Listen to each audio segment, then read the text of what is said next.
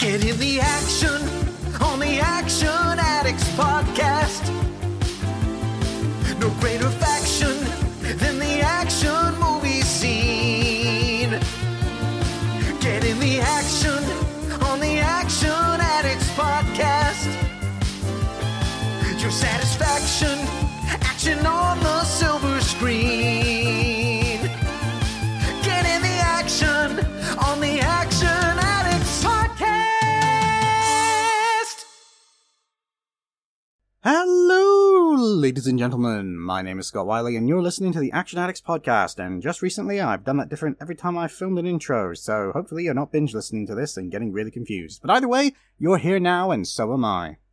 On today's exciting episode of the show, we are joined by a brand new voice. Isn't that exciting? This is somebody that I've actually been trying to get on the show for a while, and I really enjoy his show. He's a fellow podcaster.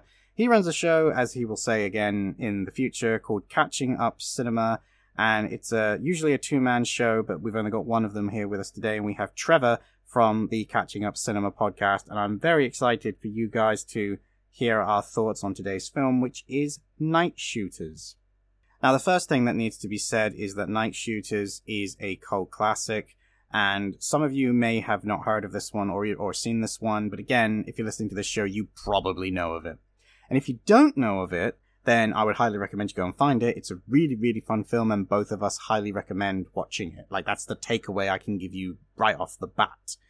But there's another little bit of information I want to share, which, again, if you're a regular listener, you will probably already know this, but if you are one of the new people here, of which there are many, or if you're discovering us for the first time because you've specifically searched out for Nightshooters, and cool, welcome.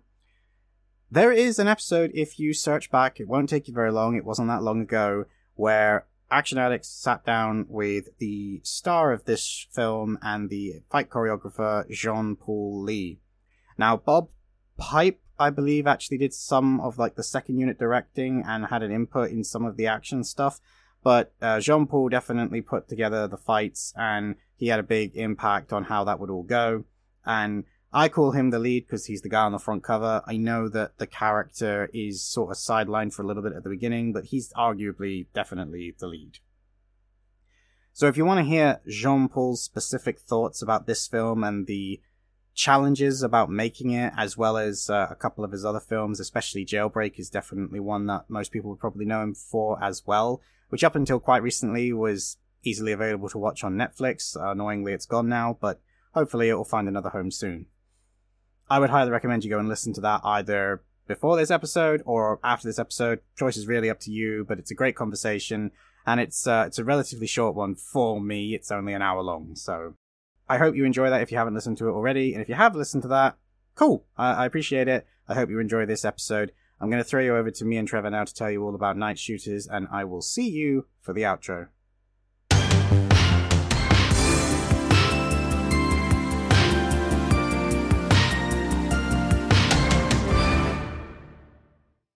Alright, ladies and gentlemen, we're here, we are live, we are back in the room, and today I'm very excited to say that we have a brand new voice coming to you live from the podcast. I definitely wasn't trying to make that make sense as I said it, but I pulled it off, nobody noticed. So, I'm going to hand it over to my new guest to introduce himself, and he will tell you his name, where he's from, and why he does what he does. Take it away, new friend. Hi, Scott. My name is Trevor. And I come to you from the Catching Up on Cinema podcast. It's a project that I took on like at least 5 years ago now. It's something we've been doing every single week, for at least 5 weeks now. We put out about 6 episodes a month. I work way too much. I'll just say that much. But the whole concept comes in the form of the title, to catch up on cinema. So initially the idea was to broaden my horizons by watching a lot of kind of things that I had on my radar, but just didn't have that extra nudge to go seek out and experience. But more importantly, I had a coworker at an office that named Kyle, that we stood side by side at our standing desks every day at work at the office. And all we do is just talk movies. Like, we were working for sure, but mostly mostly it was just BSing about movies and stuff. Yep. And as it so happens, he was leaving town, like he was moving out of state. And we weren't like official friends yet. Like, these are millennial problems, you understand, right? Yeah. Like, we were workplace friends. We never hung out outside of the office though. And so I needed an excuse, because I'm that kind of person. I needed an excuse to make an official friend out of him. So I was like, "Hey, Kyle, you want to like come over and record some stuff? You want to make a podcast?" And kind as he was, he joined me in that endeavor, and I picked really well. I picked the right guy for the job, because, like I said, like every week for about 5 years now, we've found a way to talk to each other about movies and stuff. And it's basically our book club. But more importantly, it's an excuse for us to stay in touch, because he's still out of state, as of the state. So it's a good way for friends to keep in touch. That's really cool. I mean, I actually said to yeah. It was the episode that at the time of recording has just gone up with Amit Barmit. He was saying, I don't know if you've listened to the episode, but at multiple points he kept going off topic and talking about Fast and Furious, the Resident Evil films, No Retreat, No Surrender. And at some point he started, talking to me about a story about something or other. And I just turned around and said, "Hey, podcasting is the best excuse to pretend like you're working whilst just talking to people you like about the things you like," which in our case is films. So we have that in common. And when I put it to him that way, he was like, "Yeah, I like this podcasting thing." And I'm like, "Yes, I've already worked out that you'll be coming back to talk again. I have no doubt of that." But yeah, no, if you haven't listened to his podcast, you definitely should. I will be completely honest. I have listened to your Catching Up with Cinema podcast. I couldn't for the life of me tell you which ones I've listened to, because you have so many. I can't scroll down to when I actually was listening to podcasts, because the last couple months, I haven't listened to anyone's podcast. I mean, apart from one video gaming podcast that I watch live, all podcasting has just not been a thing for me. But I remember really liking the chemistry that you had with your co-host, and you have some great. Oh, I lie. I know what one I listened to. I remember vividly now what one it was. It was the Batman Masterclass on Batman Mask of the Phantasm, and then I started listening to some of the other Batman ones, because I remember some of the stuff that was said in the Mask of the Phantasm episode. I know when I'm listening to a good podcast, when I start arguing or talking with you guys and you can't hear me because it's all pre-recorded, and I'm like, "Get me on this show. I have things to say. I disagree." What did I forget? What did I leave out? Oh, I have no idea. It might not have even been you. I can't remember exactly what it was. It was something. I think it was a commentary on the film itself, and I was sat there like, "But it's related to the animated series. The stuff you're talking about is explained in that, and it's connected." It's like the most nerdy sort of rage that you could possibly get. And if you've listened to me and Andy talk about The Batman film, where we spent like the first hour talking about our history with Batman, it's like, yeah, this show can get very nerdy when it wants to, but mostly we keep it about action and martial art films. I feel like my show ends up being kind of the same way. Whenever we talk about like major franchise films, especially ones that come from comics or video games or something, there is that like 20-30 minute, maybe even an hour long chunk of just listing the bona fides, like basically trying to stamp out the "well actually" comments on the internet that are inevitably going to come your way as soon as you start talking about Batman or something. But the remarkable thing about podcasting is that I can talk about the Batman for 3 hours and still not cover half of what's in there. I can talk about Creed 3 for 5 hours and still not talk about everything that I noticed or appreciate or didn't appreciate in that film. It's kind of an amazing format, how it can be so versatile and just be so sprawling and be so completely different every time you turn on the mic. I know what I can say to this audience that will probably please them to no end is the last couple episodes have been on Extraction 2 and Fist of the Condor, so I know without a shadow of a doubt that this audience will be like, I'm going to go find them now. Well, see, that's what happens when it's just me on the mic. Those are solo episodes because between the two of us, myself and Kyle, my regular co-host, I'm very much the action guy, especially the martial arts cinema guy.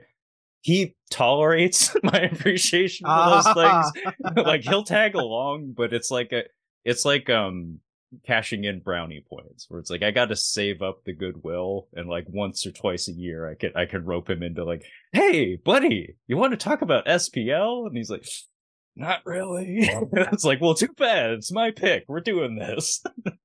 You're gonna listen to me for 2 hours.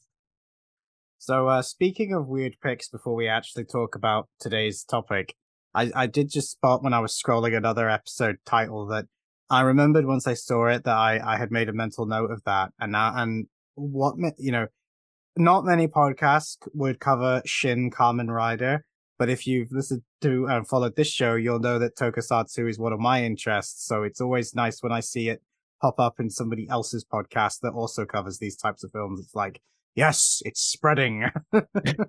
Yeah, actually, in recent years, both Toei and Tsuburaya have seemingly been kind of pushing into the Western market. Like in the U.S., where I reside, Mill Creek has started putting out Blu-rays of a lot of the Ultra series, not all of them. And Kamen Rider Black is available on Amazon Prime in my region. Black Sun, that is, the remake of Black. And Yes. Black is available on Blu-ray in my region. So it's very exciting times to see the Shin movies get limited theatrical releases in the US, and also Blu-rays popping up for these kinds of things. Because sounds like both you and I probably have a long history with the genre, but probably come from territories where it's not exactly widespread. Oh no. I lament the fact that they are pushing it in the quote unquote West, because what you actually mean is North America. They ain't pushing it here in the UK, and it drives me insane because it's like so many people were surprised that I didn't cover Shin Ultraman, Shin Kamen Rider, and I'm like, because I haven't seen it, because it's not here. We don't have, well, in general, we don't really get limited theatrical runs like that in the same way that you guys do in the US anyway. But the idea of a foreign cinema, especially one as niche as Tokusatsu, getting any kind of a release in the UK, it would have to be independent cinema chains that would do that, or just an independent cinema. And at the end of the day, there probably were cinemas around the UK that had them, but I wouldn't know where to look for it. And even if I could, I'm not driving 300 miles to watch it, you know? Yeah, I'm very fortunate. Like I'll say that much, because I'm from Seattle, and like our demographics are super, like it's a very much a melting pot society, and as such, when it comes to foreign films getting limited theatrical runs in my area, it's actually pretty easy for me to track stuff down and find it. So I'm very fortunate, and I'm aware of that. Nice. And we'll table the rest of that discussion, because otherwise we'll be even more off topic for even longer. But as people who have seen the title of today's episode will already know, we are going to be talking about the 2018 film released that was called Nightshooters, directed by Mark Price and starring Andy McNabb, Nikki Evans, Rosanna Holt, and of course, Jean-Paul Lee, who people who listen to the show regularly will know was on this show not that long ago, and we actually did talk about Nightshooters while he was on. We actually talked a little bit more about Nightshooters that was showed in the episode, but, you know, the guy wants to work again, so I cut out some of the stuff of what he said. I'm joking. He said nice things, don't worry. But yeah, Nightshooters. I'm very curious how, because I'm right in saying that you had already seen this when we were talking about it, because we started talking about it because of that episode with Jean-Paul Lee, correct? Well, that's the thing, is I have owned Nightshooters since it was available on Blu-ray, and I have that right in my hand here. Unfortunately, it is a Region B disc, and I do not have a Region B player. So I've owned Nightshooters since like 2019, probably, but I did not actually get around to watching it until you initially poked me via the Twitters about talking about this movie. At which point I found it on Tubi, yes, a streaming service. Uh, so I ended up watching it in April. And that was actually my first time watching it. So despite owning it for all these years, I only got around to watching it a few months ago. So now I've seen it twice as of this recording date. Excellent. Well, since this was a first time watch for you, the obvious question is, what did you think of it? I thought it was very good. I think it gets a lot of bonus points for pluck, for quirkiness, for ingenuity, and just in terms of like squeezing a lot from a little. Like this is a movie that's clearly of a lower budget range, but in terms of writing and performance, and especially action choreography, it punches well above its weight. Um, and as such, it ends up being a kind of a remarkable little movie in a lot of ways. I will say it does feel slightly uneven from my standpoint. The tone is a difficult thing to balance in any production, but on the whole, I found it very enjoyable. Yes, you are 100% correct in that it was a low budget affair. I mean, it was so low budget that at one point, I'm pretty sure I'm going to be repeating what Jean-Paul said. So if you listen to the episode, I apologize. But basically, they wanted him to be in the film and do the fights, but they couldn't actually afford to pay for his team to come and do the fights and to perform the fights. So it was very much like, well, this is going to make things a bit more awkward for me. And as our lovely, reliable friend IMDb Trivia tells me, this film was shot in 17 days in a building that was genuinely scheduled for demolishing and was demolished when the film wrapped filming.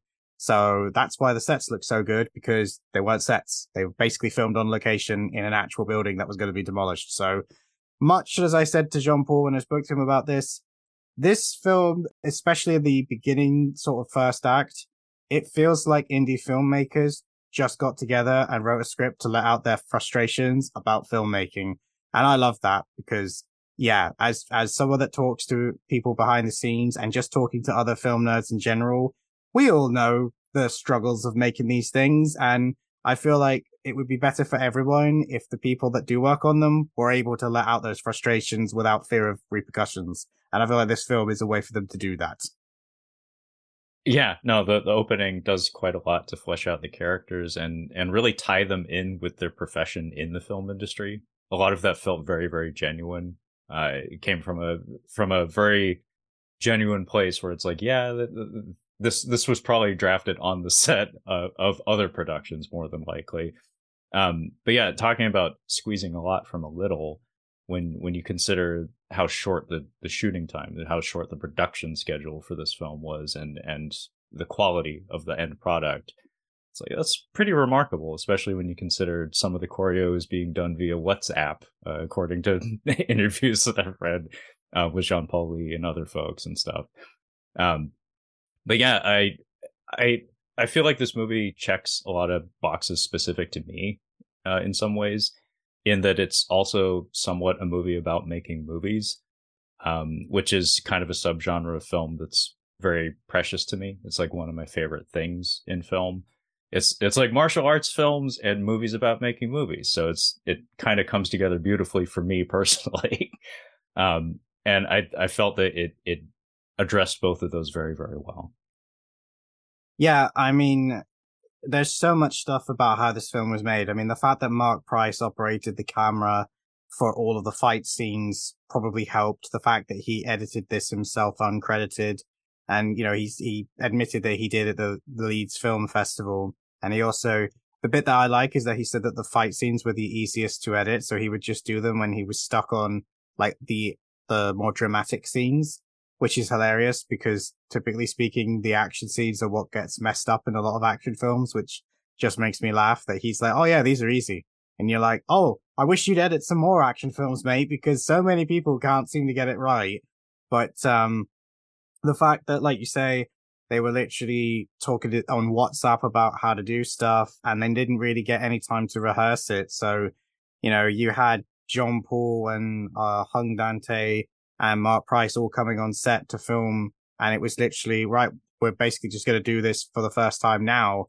And let's hope we get it right because we don't really have the time to do this like really more than just today. So it's like we just did this massive fight in 6 hours, which isn't actually that unusual when you really get down to a lot of independent action films. But if you're not used to doing that, and if this is like your first time making an action film, and obviously this was shot in the UK, which isn't exactly known for making great independent martial arts films. So I'm imagining for some of the people involved, this was the first time they were trying this, and it must have felt very overwhelming to get so much done in essentially like an afternoon.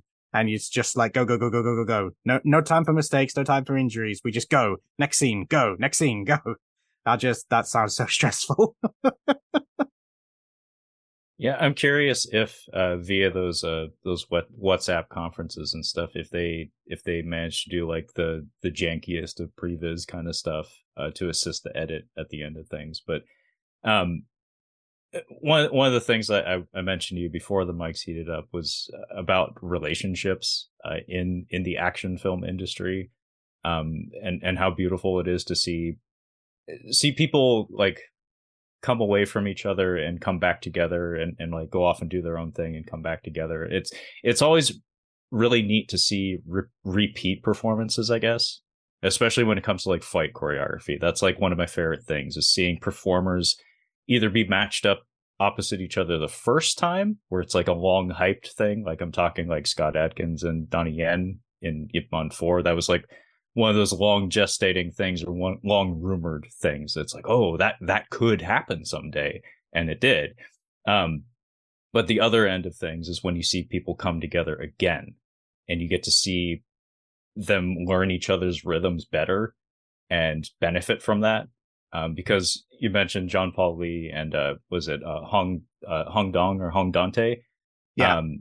They had worked together previously in a short film that John Paul Lee was in, called, I think it's The Division. You can find it on YouTube. It's like a half an hour short film about like secret agents and stuff. And he's kind of like the big boss at the end of that short film. And they had a scene together in that, which I'm sure was shot also on an incredibly tight schedule. And they did great work. But here they are again doing 2 more action beats together. And clearly, having worked together with each other previous to this, that probably came in handy quite a lot in order for them to find each other's rhythms and have some fallbacks in terms of the way they're conducting the scene, like some familiarity with each other. So it's always cool to me to see these connections occur on like in front of the camera is the most immediate and obvious, but sometimes behind the camera as well, like in the form of choreographers or directors or what have you. And there's a couple other stunt players in this as well that have on-set relationships with John Paul Lee. They've been, I don't know like how friendly they became on the sets of those other films, but they've definitely been on the same set before. Usually as stunt people, not actors so much. Yeah. No, I mean, I remember here Jean Paul talking about The Division because he directed The Division. Yes. So obviously, like that was kind of like his warm up, because one of the reasons why I absolutely loved having him on was that, as he said, a lot of the films that he's done, like Nightshooters, they're roles that he did want to do, but they're also roles that he might not necessarily have taken had the bigger films that he was waiting to do something with actually like done something.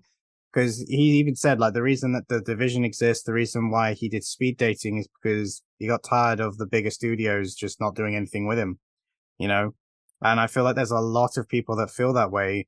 And I've seen so many stunt performers who are also trying to be actors utilize YouTube to their advantage and utilize all the different formats that we have now and the technology to essentially make your own content. You don't need a studio depending on what it is you're trying to achieve, but a lot of them only do it for so long and then eventually they go back to the Hollywood machine, or they use it as an entry point. But again, a lot of them end up going back into just pure stunt work.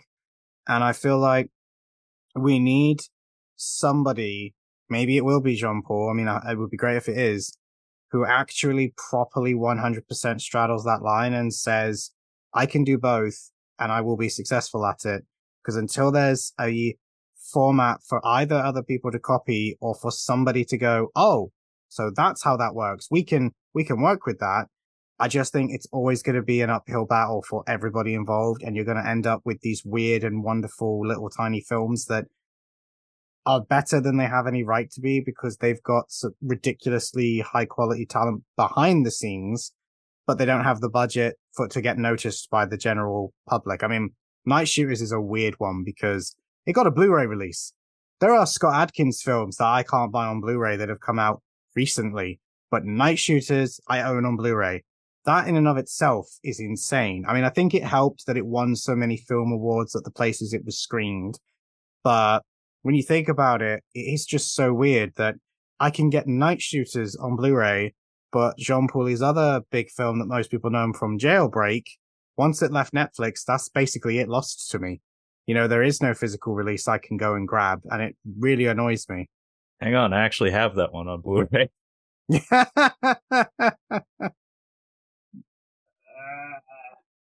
Here it is.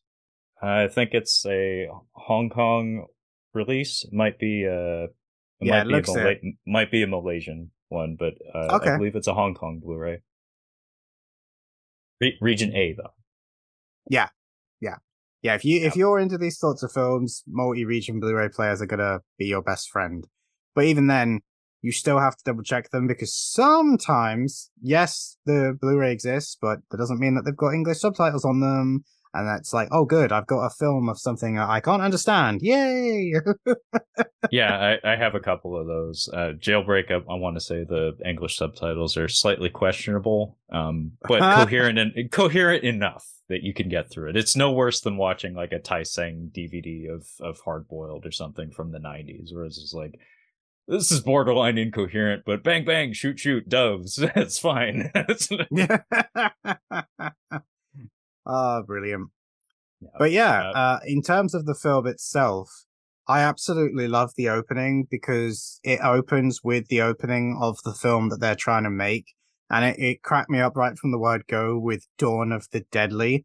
And you've got this like pretty standard horror movie set up with the zombies overwhelming. I mean, there's loads of extras in this scene, which is kind of impressive considering how threadbare it's going to be throughout the rest of the film.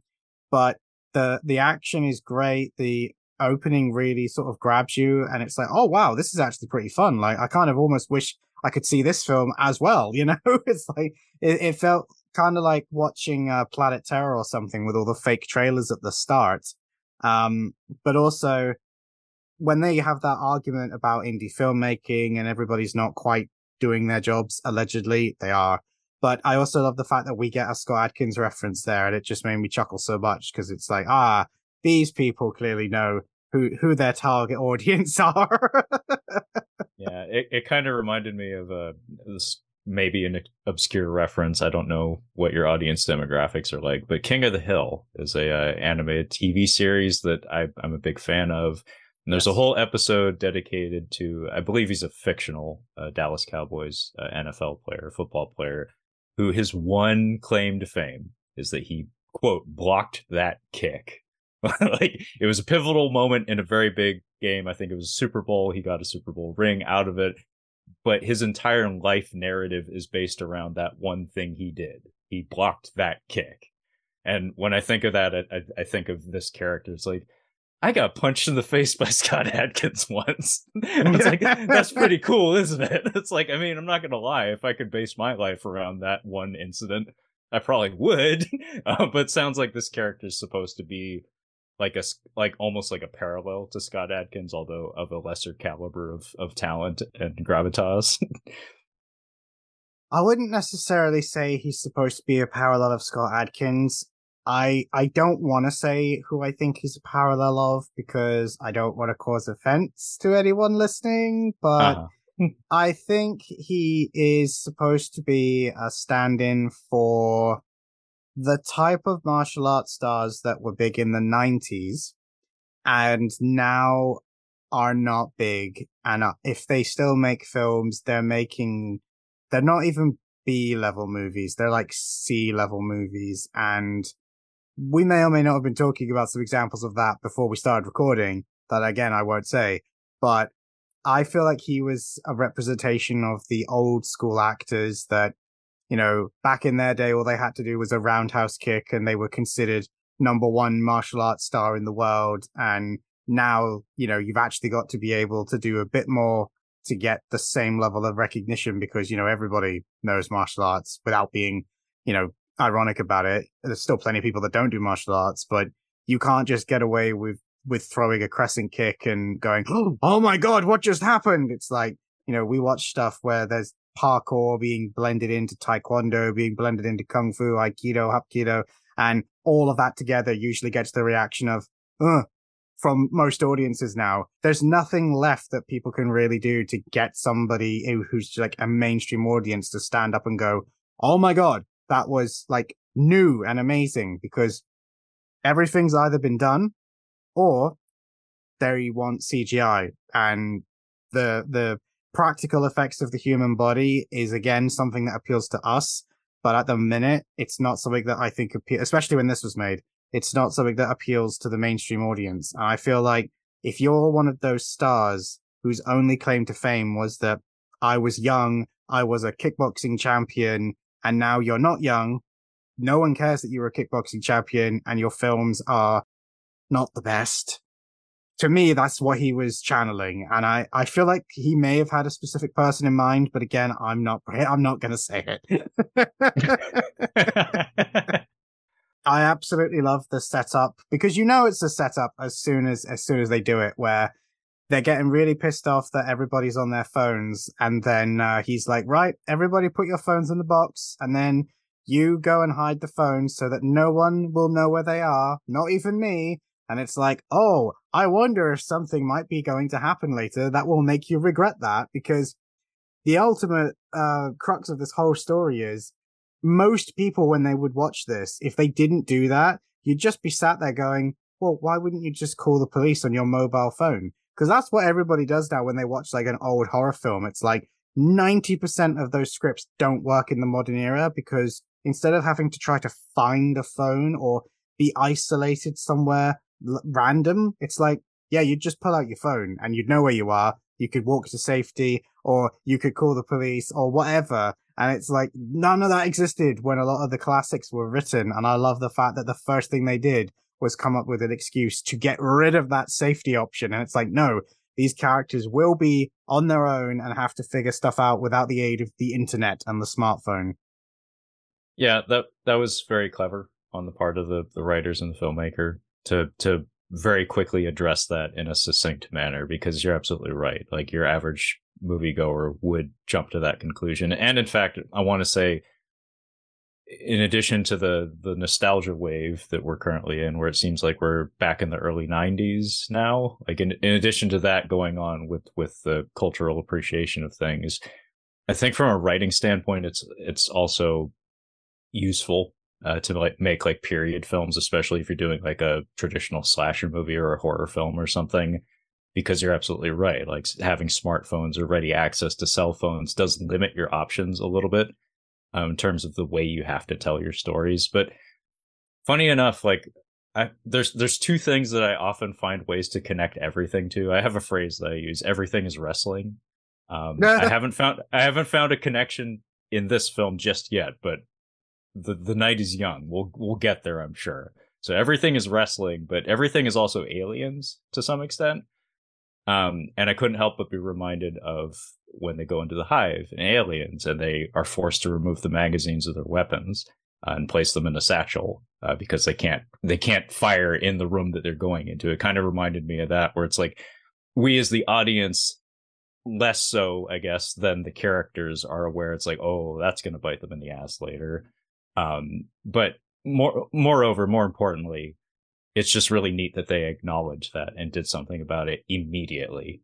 And in kind of a way that probably makes sense. I've never worked as a sound technician on a film set. I don't know if that sort of feedback actually occurs, but they did a good job of enforcing that in the fiction of the film, I guess.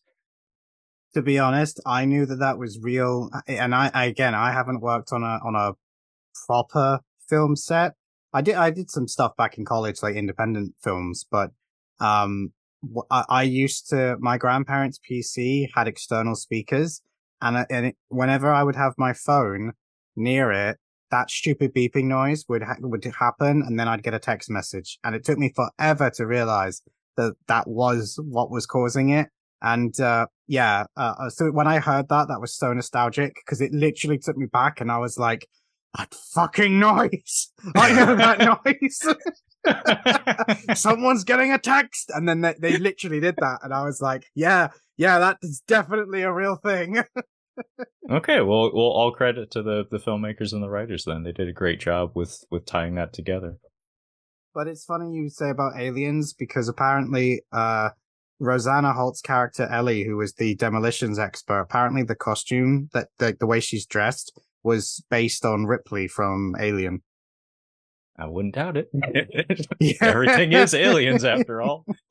Now we need to find a way to combine these, though: pro wrestling and aliens. Yeah, I don't know if there's any connection to wrestling in this. Surprisingly, I mean, there's quite a few like influences that the director brought in, but I don't think wrestling was really one of them. And I've got a pretty good feeling that I can safely say that the reason why is because it's made in England. And although wrestling did have its moment here, it did reach us. It's not like it is for you guys in the States. You know, wrestling doesn't have that same mass appeal that it does here. So I don't think it would have influenced a lot of creators to like put those sort of references in, if that makes sense.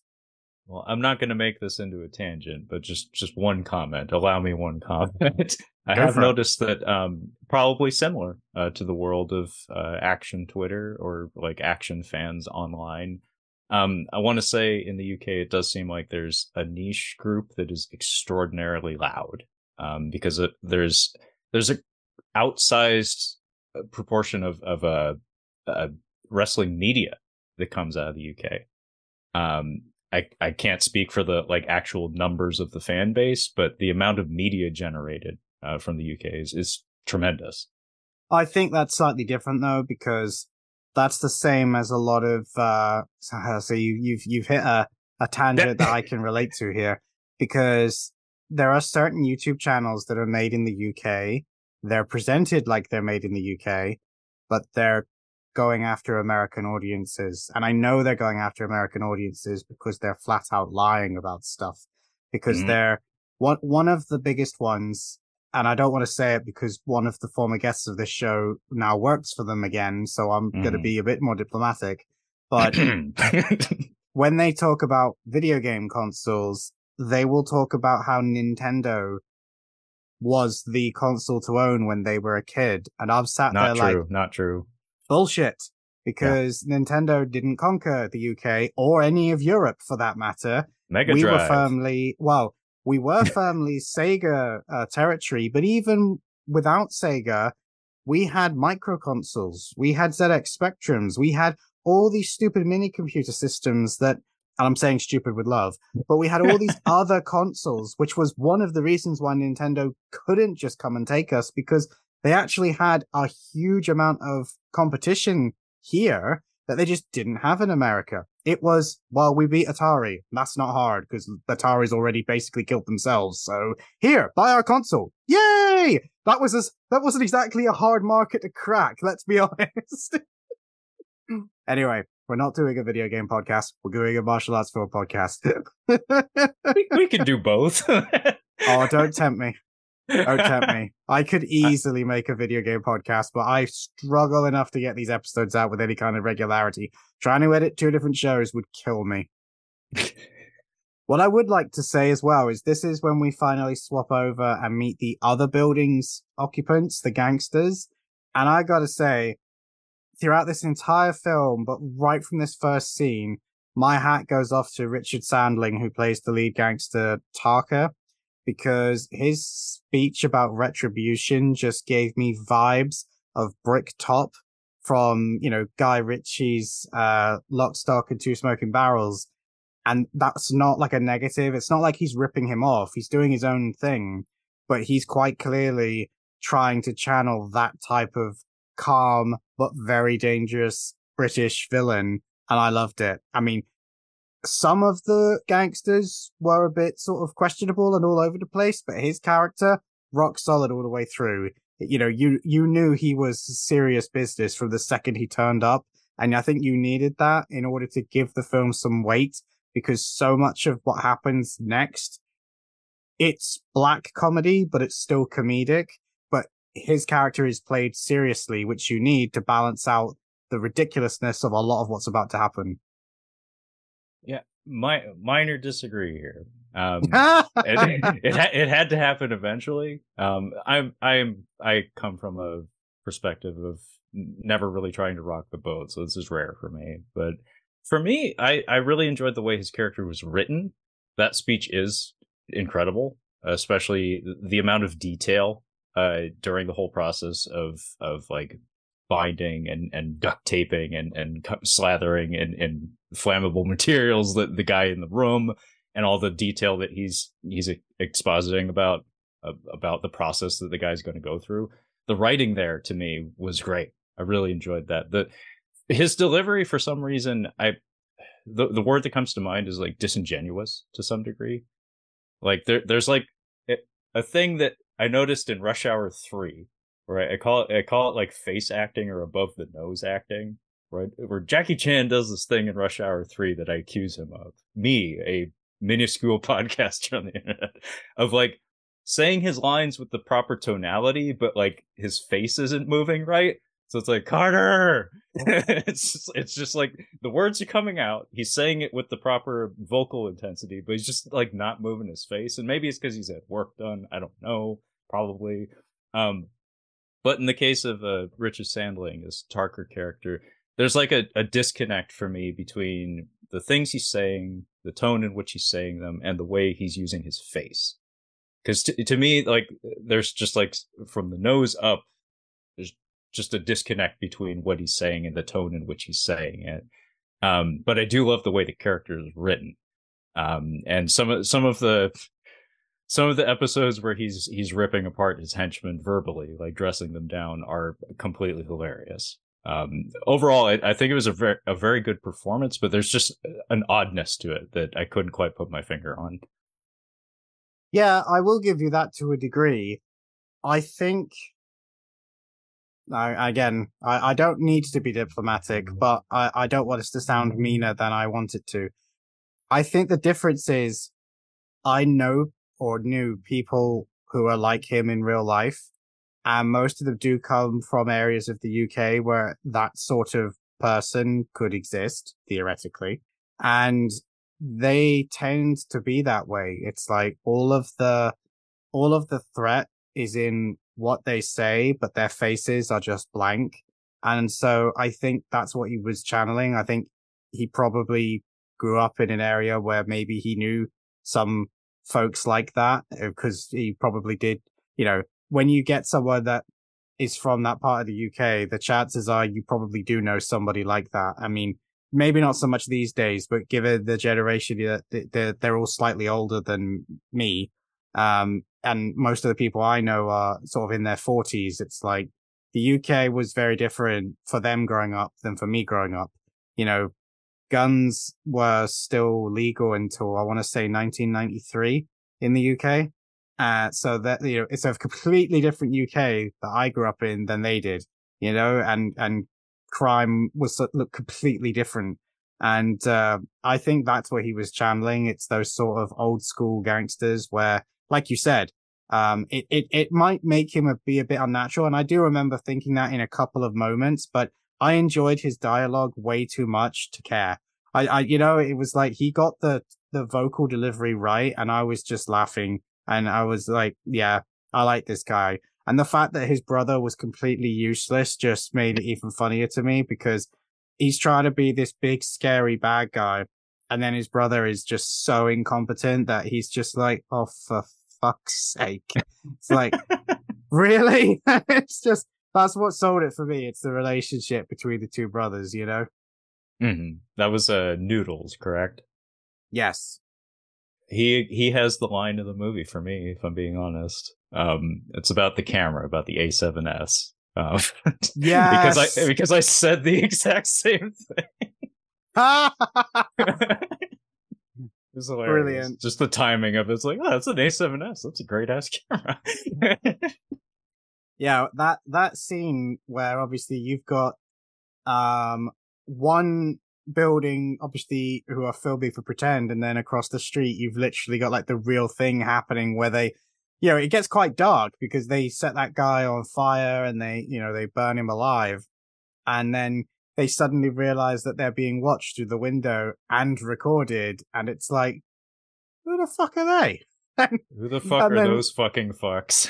And then it's like it cuts to the other building and they're doing the exact same thing. And then when they have that slow realization, I love stuff like that. It's like, it's the physical comedy and then like the one liner that just sells it. And I really, really liked how this not particularly likable group of actors were suddenly making me laugh, because they're not likable, but they are likable. It's just that they're in an impossible situation.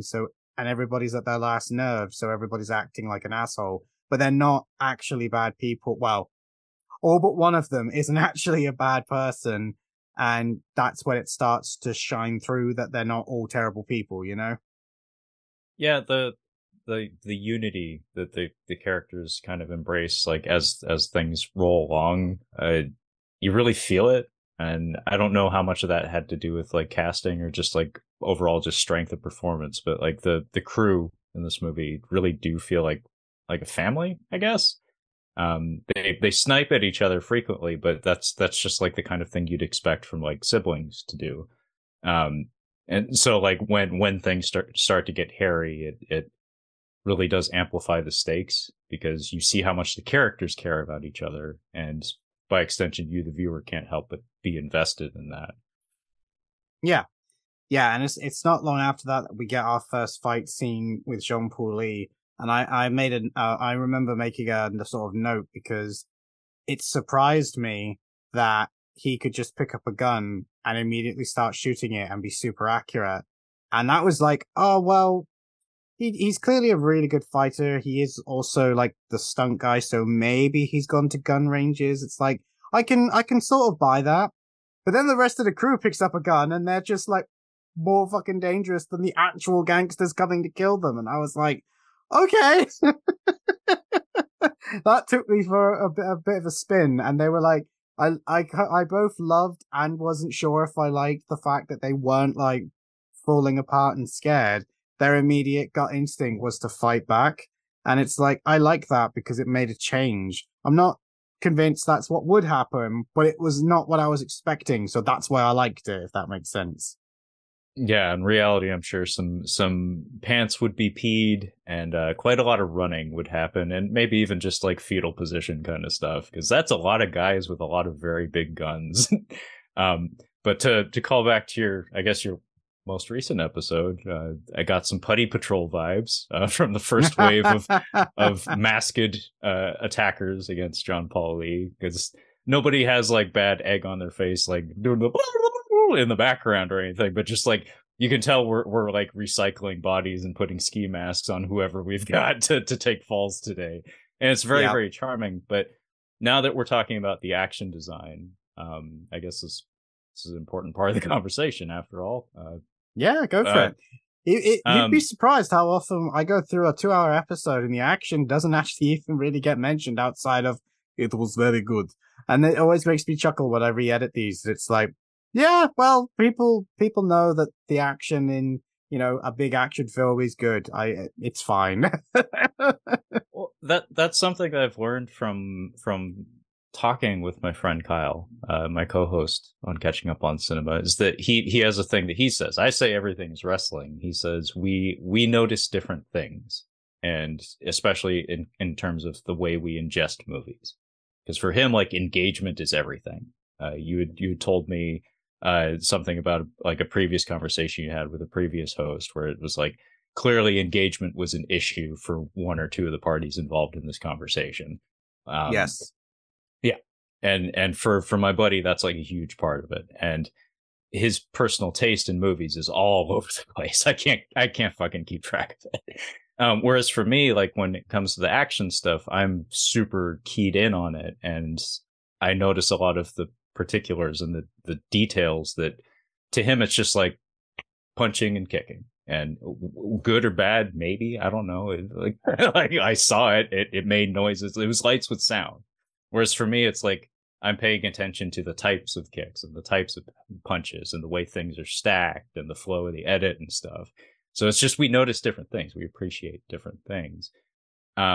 So to get into like some of the detail of this scene here, I had a question actually.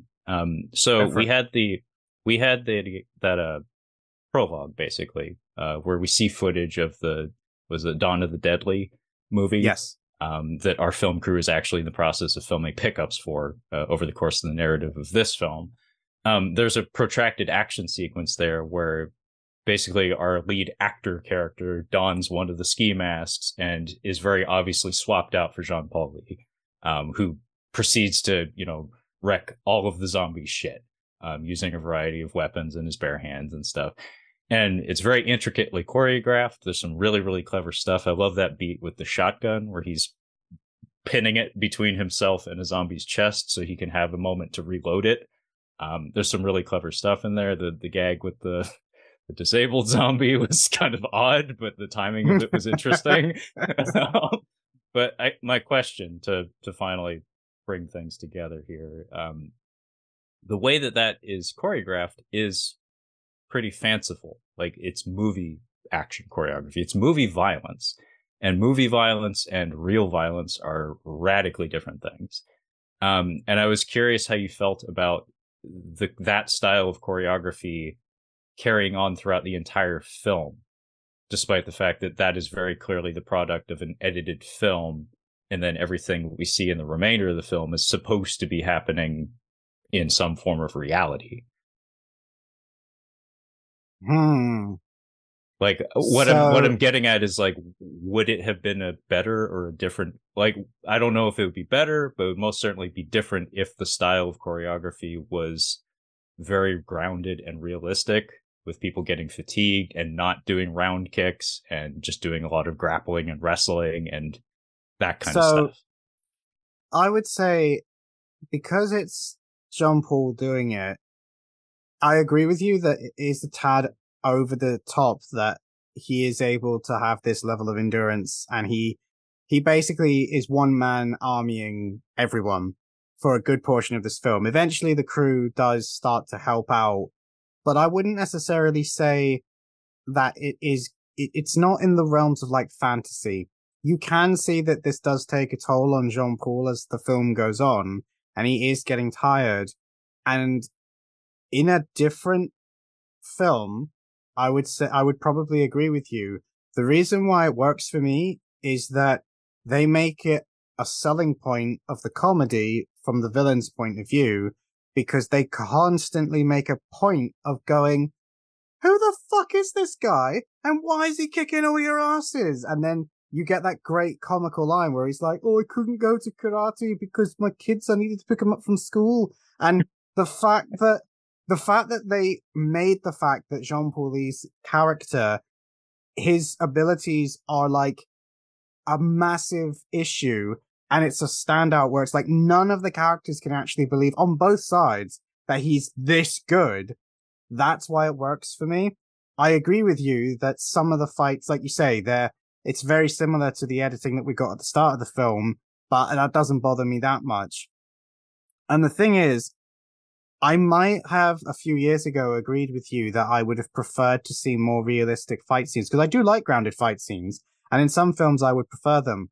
But there is a film that I actually enjoy, but it kind of once and for all put to bed my disillusionment with realism versus enjoyment. I don't know if you've ever seen it. It's by Eric Jacobus, and it's called Death Grip. Oh, I've seen some scenes from it, yes. I haven't seen the whole thing front to back. Okay, well, that's one I actually do own on Blu-ray. Mine's actually a signed copy because I backed the film when it was in pre-production. And I was happy with it. I will do an episode on it one day for those listening.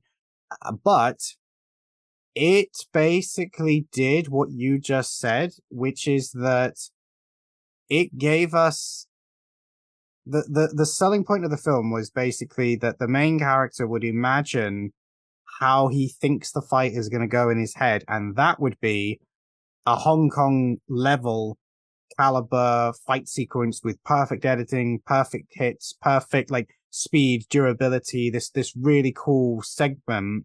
And then after you've had that, the realistic version would play out and it's disappointing and boring. And the thing is, that was really cool the first couple of times I started to watch that, and then it got frustrating, and then it got grating. And the problem is it kind of made me decide once and for all that if I'm going to sit down and watch a martial arts movie, I don't care, you know? And I like my grounded and my realism, but I don't necessarily think it needs to be so grounded and realistic that you're throwing a couple of punches and then the other guy's knocked out, or you're tired after 60 seconds, because that can just become very like draining as an audience member. So I feel like you need those energetic fight sequences to balance out the darker aspects of this film. But I've got a funny feeling that you're going to say that the fact that the fight scenes were so amped up, but the dramatic scenes are so like horrifically violent in some of them, is where your tonal inconsistencies come from. Kind of, yes. Yes. But to clarify, to just like make my perspective known, I'm very happy with the presentation of the fights in this, because for me, Jean-Paul Lee being on the cover of the thing is, if I'm being honest, why I'm watching it. Yes. So I'm glad he gets to strut his stuff, both as, you know, a coordinator and as the star in terms of the action design component of things. So I'm very happy with what we got, because it's of a high standard of quality. To me, I was just curious on your thoughts as to, like, as a film, yeah, to have the style of choreography be consistent in the fiction of the film, like the edited film at the beginning of it be consistent all the way through the film. I was like, that is a choice made on the part of the filmmaker. And in terms of entertainment value, it's the correct choice. I was just curious on your thoughts on that. And I'm really glad that I asked you, because you had a lot to say about it. Well, the thing for me is Nightshooters in general is very much a me film, because it's dark, it's gritty. Yes, it's a little bit British. I'm aware that just a little bit. Yes, just a little bit. That may skew my enjoyment when I watch like 60 American films a year, and then I pop in a British film, and it's very noticeable when it's different. However, I kind of picked up on this film's dark comedy from the word go, and I've noticed that it sounds like you did as well. And I think everyone's mileage on that will vary depending on personal taste, but I've noticed a lot of the reviews I've seen from people who don't like this film basically come down to the fact that they missed the part that they were supposed to be laughing at it. You know, wow, this movie's hilarious. Trust me, those people are out there. Not just for this film, but films like this in general. You always find reviews like that for this type of film. That's so strange to me. The use of profanity in this film is magical. Like I'm so jealous of you Brits, because like I can't say the C word here in the States. It's not socially acceptable. You guys just throw it around like it's every old thing. I mean, I'm just going to put this out there. I mean, I know I have a few of my fellow Australians listening, but we ain't got nothing on them. Well, it's a very specialized word in the U.S. I'll just say that much. But the use of it in this film is wonderful.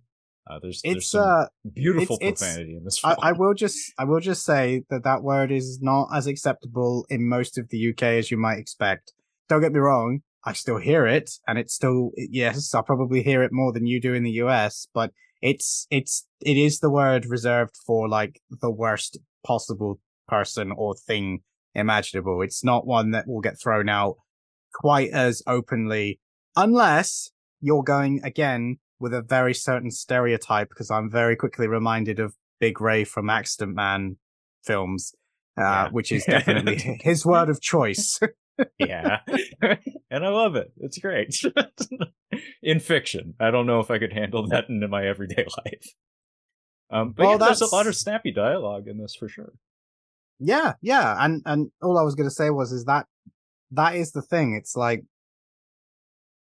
I don't want to like say a lot of false information, but when you're trying to accurately portray people in this line of work, and I use that phrase very loosely, you're going to get a different type of personality to the average 9 to 5 worker. And the shadier people that I might have known in my past, swearing was the least problematic thing that they thought and did. So yes, it was not really a thing. I mean, God, I can remember one of my Irish descendant friends that I went to college with, every other word was a swear word. And yeah, there are certain people for whom swearing is just not even a thing that they notice they're doing. It's their version of you know? Yeah, I had some friends growing up that fucking was It was just it was the beat between thoughts, basically. You know, Yes. fucking it was used like that. It was deployed very regularly. Yes. Like I said, the fights in this film, they were great. I mean, it's surprised me how good they were, considering that they didn't have a lot of time. I mean, I didn't know that when I watched it originally, but I watched it. I don't even think I really watched it for Jean-Paul Lee. I think it was just, I picked it up for relatively cheap, and it was a martial arts film, and that was around about the time when I was still able to do that relatively easily. So it was great. And then that was how I found Jean-Paul Lee. I hadn't seen Jailbreak at that point. And the fact that the director was the guy that made like a film for like 60 quid or whatever, you know, I did know of the director. So I think that helped. But some of the deaths in this, just the serious deaths where, like, you know, I didn't see the woman dying when she was taken hostage, and that just surprised me because suddenly everything got real. Like you said, the fantasy fights, the comedy, and then all of a sudden, right, we've just lost a character. This is real. Like, yes, we're not going to change the tone, but people are dying, and this is not going to be the last person that dies. We're not all getting out of this alive, because, you know, when a film crew goes up against some actual people with guns that kill for a living, it's probably not the film crew that's going to come out on the other side of this in one piece. But I absolutely died of laughter when the guy got pushed out the window and splattered on the ground. I mean, it's a great death. I mean, the effects on that were amazing, but the whole way that scene played out, and then he just gets pushed out the window, I had to pause the film because I was laughing that much. Yeah, please don't burn me, I think is the phrase, as he's standing up after he's been pissed on. Just the timing of it, like, because so much of comedy is timing. It's just like bam, bam. It's like, oh, whoa, that's an exploding body, and yeah, I was rolling on the floor. It's the old action star, isn't it? Whose name escapes me, and he's pretending that he's one of the dead ones, and so they're like kicking him or punching him, and then they piss on him, and they're like, no, he's definitely dead. And then they can't get the lighter to work, so the other guy goes off to get something, and then he decides to sit on the windowsill, like with the window open, which I wouldn't do even if I was convinced the guy was dead, because I'd be too terrified of falling out of a goddamn skyscraper. But hey, or even a small tower block would be enough. But it's one of those things where I know people would do that, but I never would. And the fact that it, like you say, it does come back to cause his undoing. But then, yeah, that splat was just like, wow, I did not expect that, but that was hilarious. No, I love that, and I love the slow burn to that, because the character's name is Harper, I think, the flamed out actor guy, and he's laying on the floor, and then we have this whole scene where a lot of the henchmen in this have a lot of the more funny quotable moments in this. In particular, I just looked him up. Nicholas Aaron plays the character O'Hara. Yes, I don't know. yes. I don't know if he improvised a lot of his dialogue. It kind of felt like he probably did, but he has a lot of really, really awesome lines in this. I like that exchange, like you said, about the him accusing his cohorts of failing to go to martial arts class, and then there's that bit where he looks at the one Asian guy, and he's like, "That's racist, man." It's like, that's even more racist. Like there's a lot of comedy gold between the underlings, the henchmen. Not so much like the hardcore like big bads in this, like our chief villain. He's funny in his own specific way, but like the heavies, like his right and left-handed man, they're pretty deathly serious for the most part, except for that twat bit. That's pretty great. And I like that they call back to it at the very end as well. Yes. But yeah, that whole sequence, how we keep cutting back to it, and it's like, man, he's been just laying there for a really long time. It's like he's doing some of that acting shit, playing dead. But like randomly, the one gangster has a ritual apparently of peeing on people after he kills them. Apparently, he's done this before, but then he has to go fetch a can of petrol, as they call it. Yeah. And so, like, there's a whole nother scene in between him having to run all the way down the stairs and run back up the stairs. And the payoff is, of course, is that just before they set him on fire, he stands up and says, "Please don't burn me." And then Noodles, fool that he is, gets pitched out the window. Which, of course, then makes the Taka get even more violent and unhinged because that's his brother. Which, you know, of all of the people that they could have pushed out the window, that pretty much guaranteed that peace is no longer an option. He woke up today and chose violence. And not that I think he would have realistically ever let them walk away, but he couldn't dangle that carrot anymore, nor did he want to. He was like, you know, I want everybody dead and I want them to die painfully. So that sort of amps up the level of threat because he sends in those three, like you say, his three main heavies that are supposedly, you know, able to take apart Jean-Paul Lee. And I do like the fact that when that fight happens, he does struggle and he loses against them and has to regroup and figure out a new approach. And that's when the rest of the crew has to start pulling their weight. They can't just hide and wait for him to like save the day anymore, you know? Yeah, there is a clear like escalation point at that point in the movie. Just the arrival of the tougher goons, the elite goons. Basically, they're not just anonymous putty patrols. They're putty patrols with a Z on their chest. You see, that actually makes them easier to kill. But for one episode, we're going to treat them like a legitimate threat. Yeah, I actually like the placement of the death of that Noodles character and the logistics of how it plays out, because from a writing standpoint, it does get ahead of you, the viewer, and answer that question of like, why don't they have the call sheet at that point? Why don't they just like get them tomorrow or something? Like, why don't they just wait till everybody goes home and like get them on their way out or something? But when you have the chief antagonist of the film now having like a personal stake in things, now having been personally harmed on accident, now it's like, oh, there's no going back. Like we're going balls to the wall here. So it's a nice escalation point. Plus, you get that 1-2 punch of that, and then I think the one dude gets the glass shard shot in his face. Yes, I was just going to say that. So it's just like, whoa, that was a lot of violence.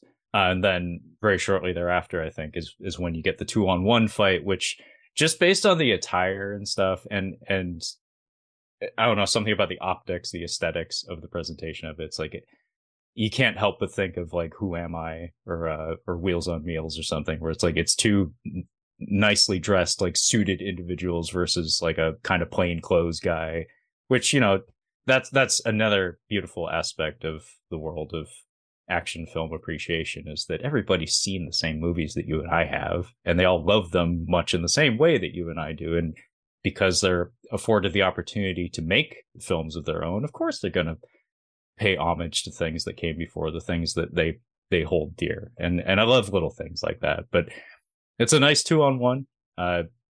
They go off into the spirit realm or something, some location we only see for that fight. Very clearly, we set aside that room so that these guys could do everything that they needed to do, like take all the bumps that they needed to take and like set up the lights in a specific way or whatever. It kind of made me think a little bit of the 2-on-1 at the end of Marental.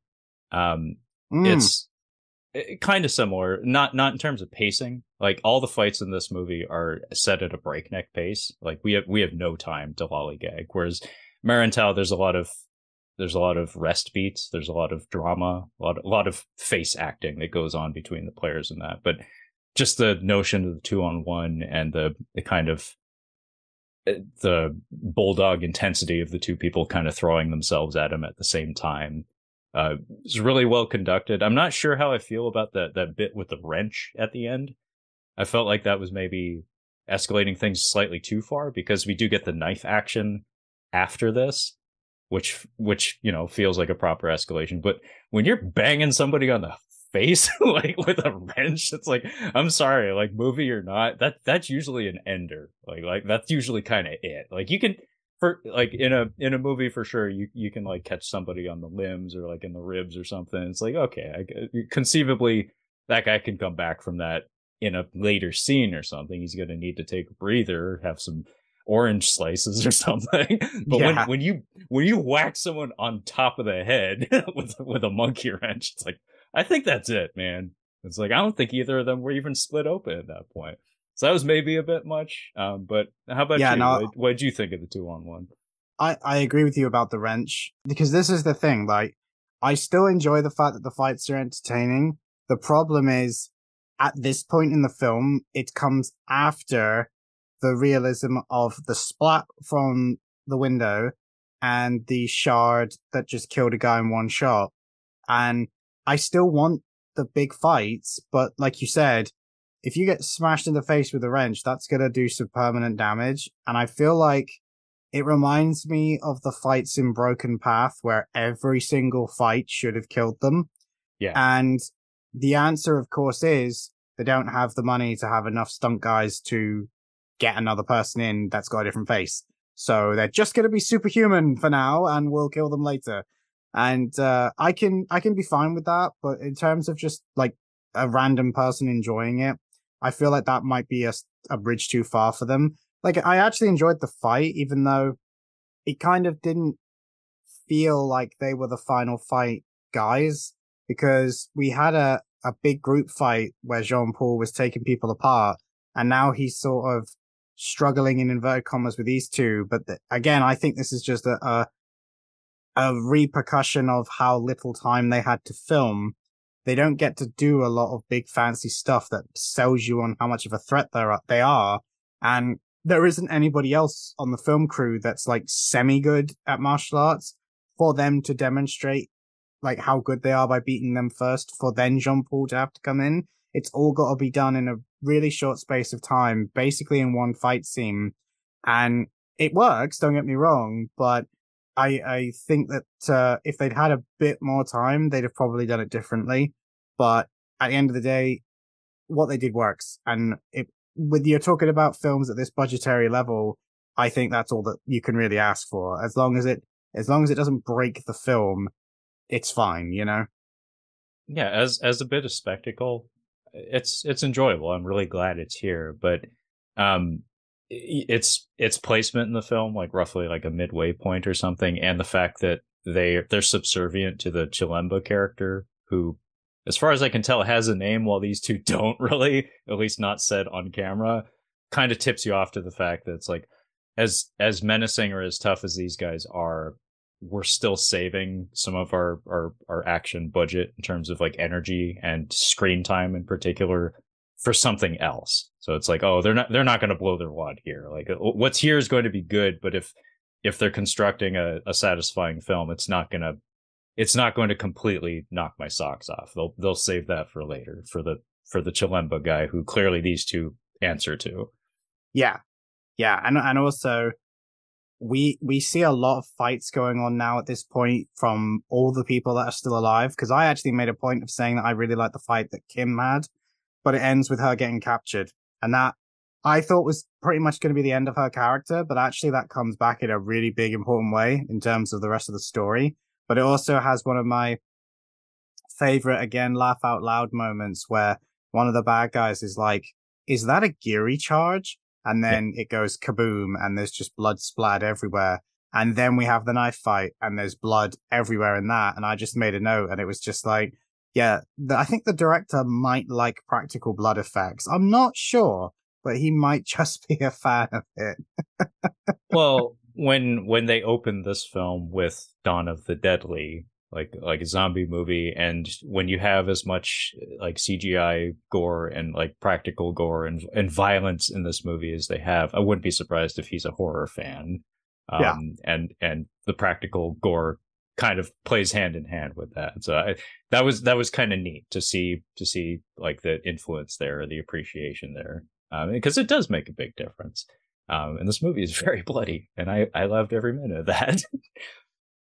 But Yeah. speaking of the Go on. Kim character, not to completely throw us off track, but I wanted to just like get your thoughts, being as you just mentioned it. What do you think was going on with that character? Because she's introduced to us as kind of like a clumsy, unfortunate like PA on the film. Everybody seems to have issues with her because she's not good at her job. There's that bit where she sets off the squibs prematurely, and she's told like, just don't be sorry, just be better. So everybody seems to have tension with her, like among the crew, but she's also kind of framed as like the most innocent as a result.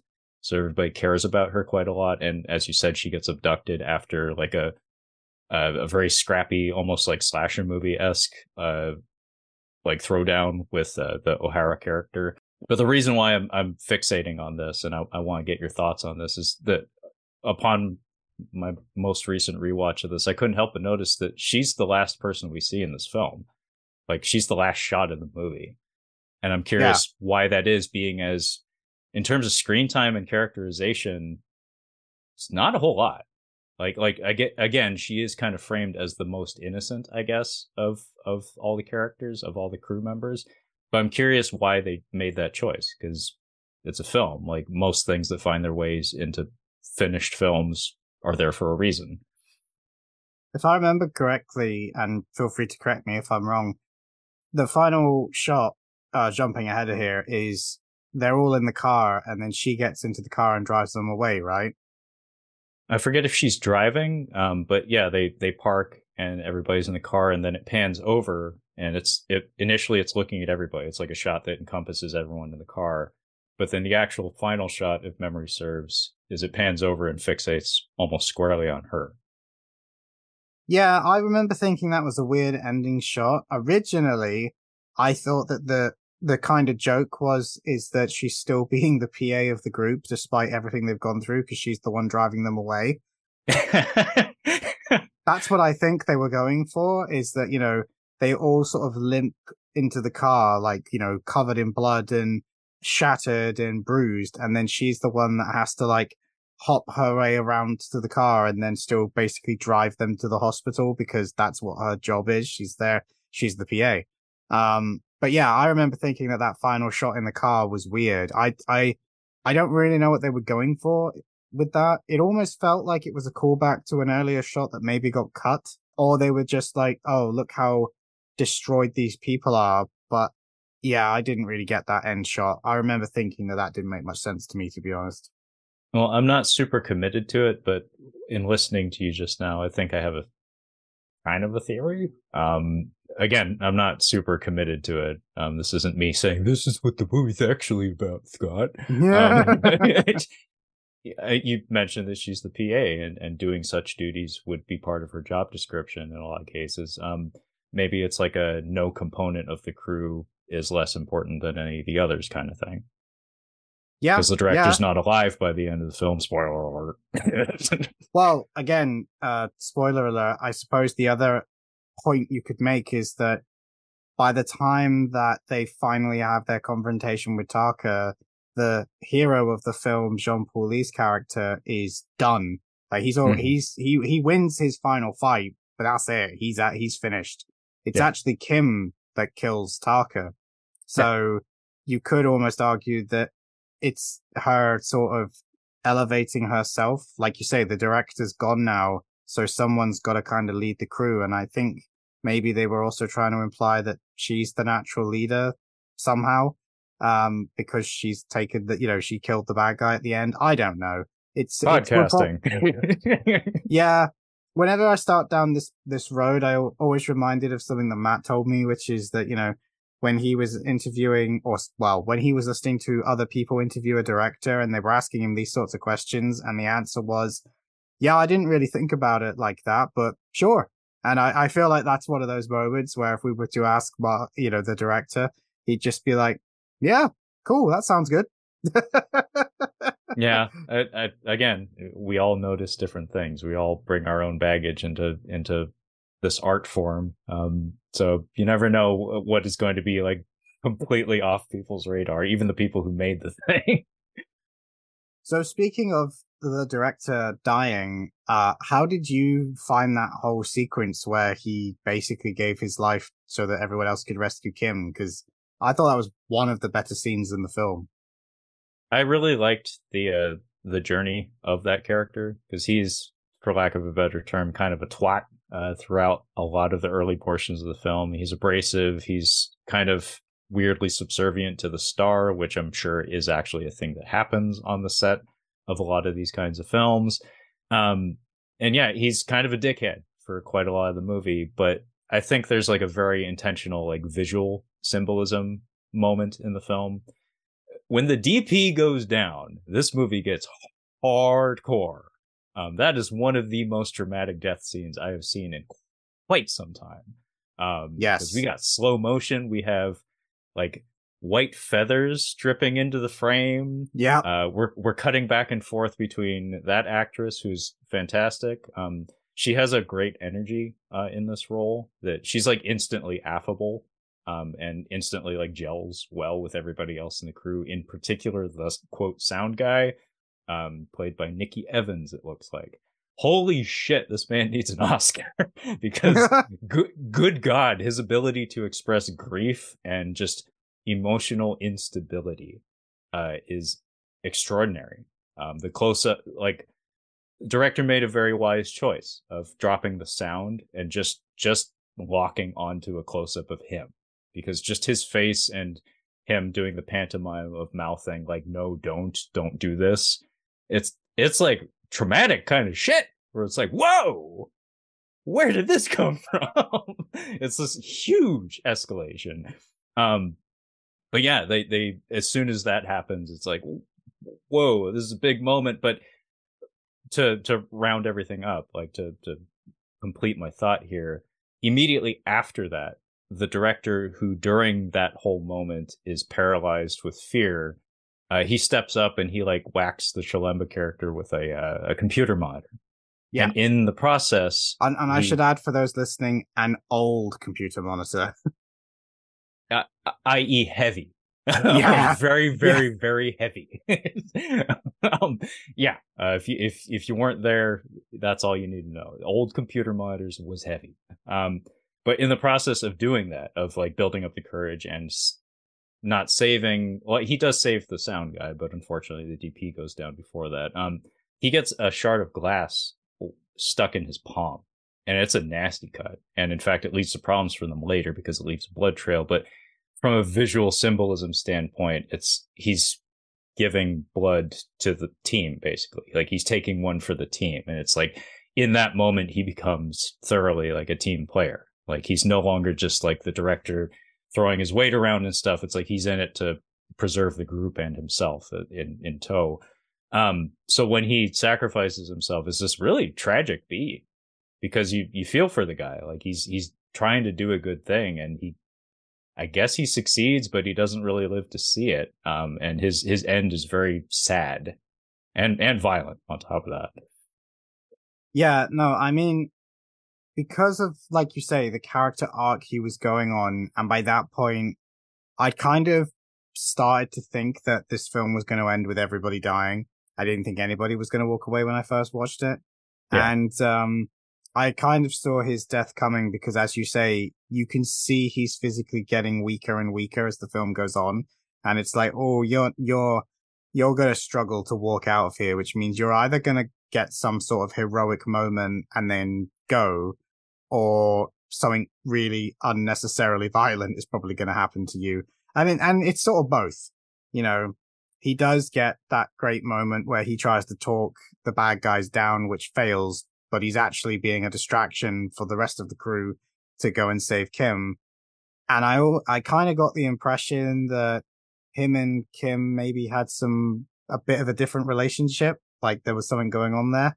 So I don't know if that was intentional, but that was the sort of chemistry that I thought was going on between them, because there were too many like things that were being said between the lines where they would go off together, and it was like he would boss her around and tell her what to do, but then when they were alone, he'd be like apologizing for talking that way. It's almost like, oh, I don't want to treat you this way, but I have to because that's how I treat everyone, you know? And it's like, there's a couple of moments where I thought he was going to say, when we go home later, I'll make it up to you, you know? And he doesn't ever say that, but it's heavily implied.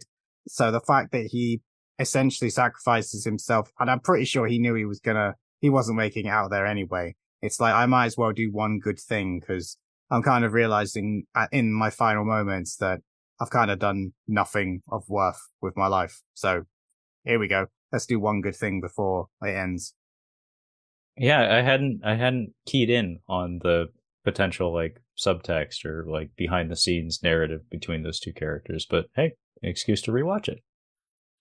Yeah, and also it feels a bit like an expected cliche that I'm sure, if there's any directors listening, I'm not saying that it's every single time, but, if a PA wants to sort of work her way up, then becoming best friend stroke romantic interest of the director or a director is a pretty good way to do that. And maybe there's true feelings, maybe there isn't. I mean, it's Hollywood. We all kind of know how not everything is real in Hollywood, and that includes relationships. I mean, all you got to do is read any actor's biographies to know that pretty much all of them have experienced it. Yeah, it's a fish tank full of crabs, just climbing, scuttling on top of one another. Yeah, it's why I enjoyed Matthias Hughes's autobiography so much, because he was so like honest and like brutally honest about what it's like to be a very tall, muscular man in Hollywood, but not famous enough to necessarily be able to say no to people when it matters. And that's not a story that many people like him would be willing to tell. And the amount of times he was quite upfront about the way he was treated. And, there are so many other guys that are built like him that have similar stories, but they feel like whenever they've tried to say it in the past, they get ostracized for it. And now I feel like society's ready to hear it.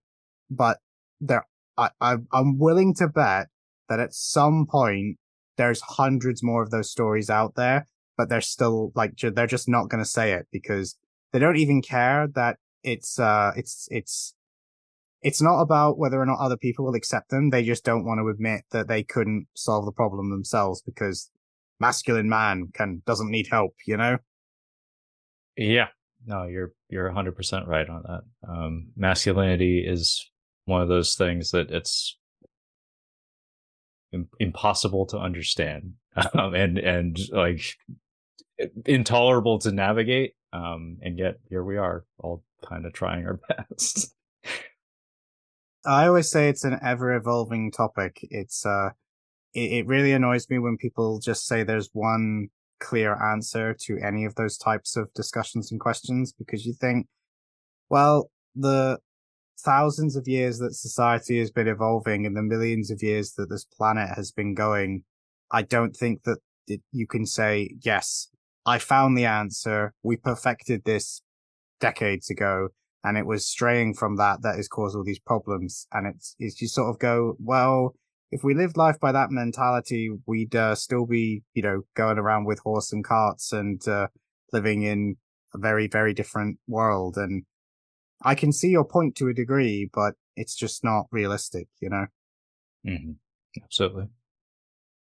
So yeah, the whole film, as you say, kind of just escalates from here. Like, there's bombs going off, there's even more great jokes, and there's fights all over the place. But let's skip to the bit that everybody's waiting for us to talk about, which is the final fight for Jean-Paul Lee. And what was your thoughts on that? Because it had a surprising twist that I wasn't expecting, that I liked, but I was like, oh, that's a bit random. But what was your thoughts? Well, one, I love that it kicks off with Jean-Paul Lee taking a bump of cocaine, or a lim sip, as they refer to it in this film. Um, I love that they provide an explanation as to how. By the way, there was a protracted knife fight earlier in the film that it may be the standout, honestly, because as I said, the person he's squaring off with in that fight, Hong Dante Dong, that he'd worked with before, even one time earlier in this very film. So I feel like there's a familiarity between the two performers that probably affords them the ability to perform just that much better. I love the intensity of that exchange, the creativity with negotiating the knife into the handwork of the choreography, and also the finale. That spinning slash to the throat is just glorious. That's straight out of like a horror movie or an Expendables film or something. I will just add that knife fight is the one that they prevised but didn't rehearse. That was the one where they showed up and literally had to film it there and then.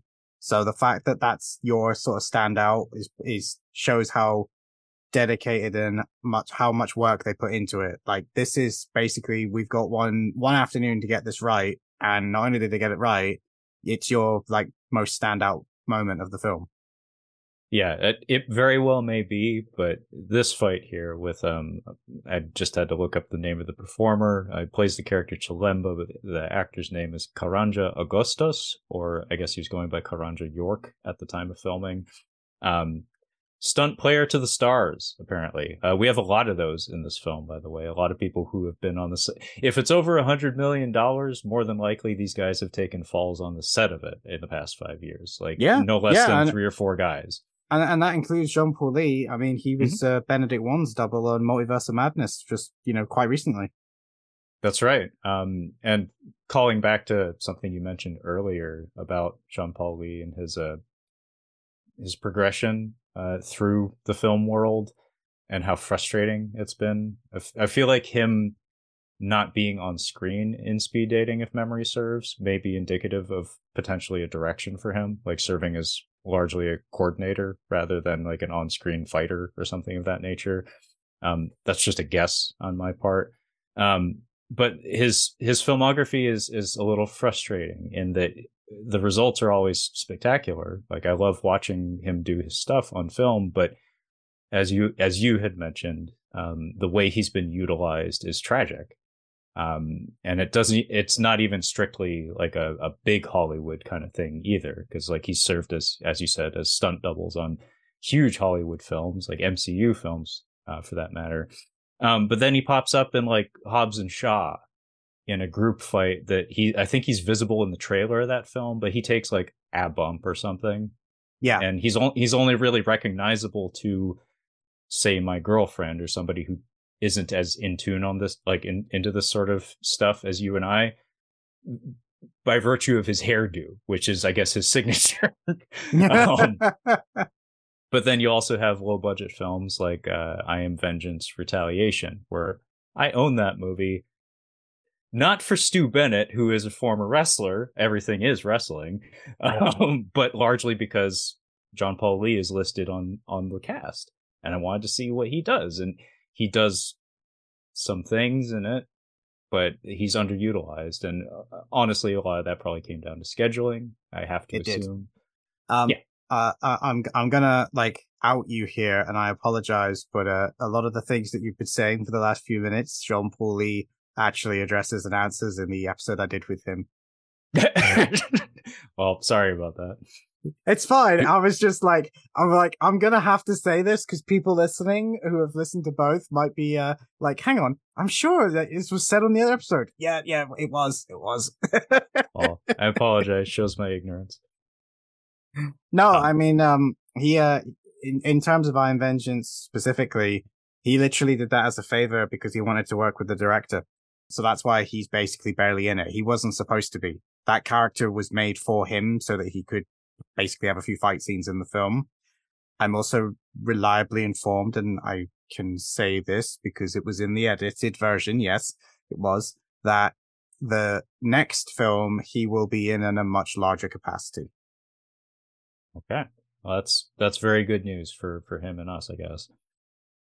But getting back to this fight here at the end, as I said, I love that he takes a bump of cocaine to start things off, because it kind of provides an explanation as to how he's going into this fight, the biggest fight of the movie, essentially, like covered in knife wounds and, you know, injuries from previous fights in this very film.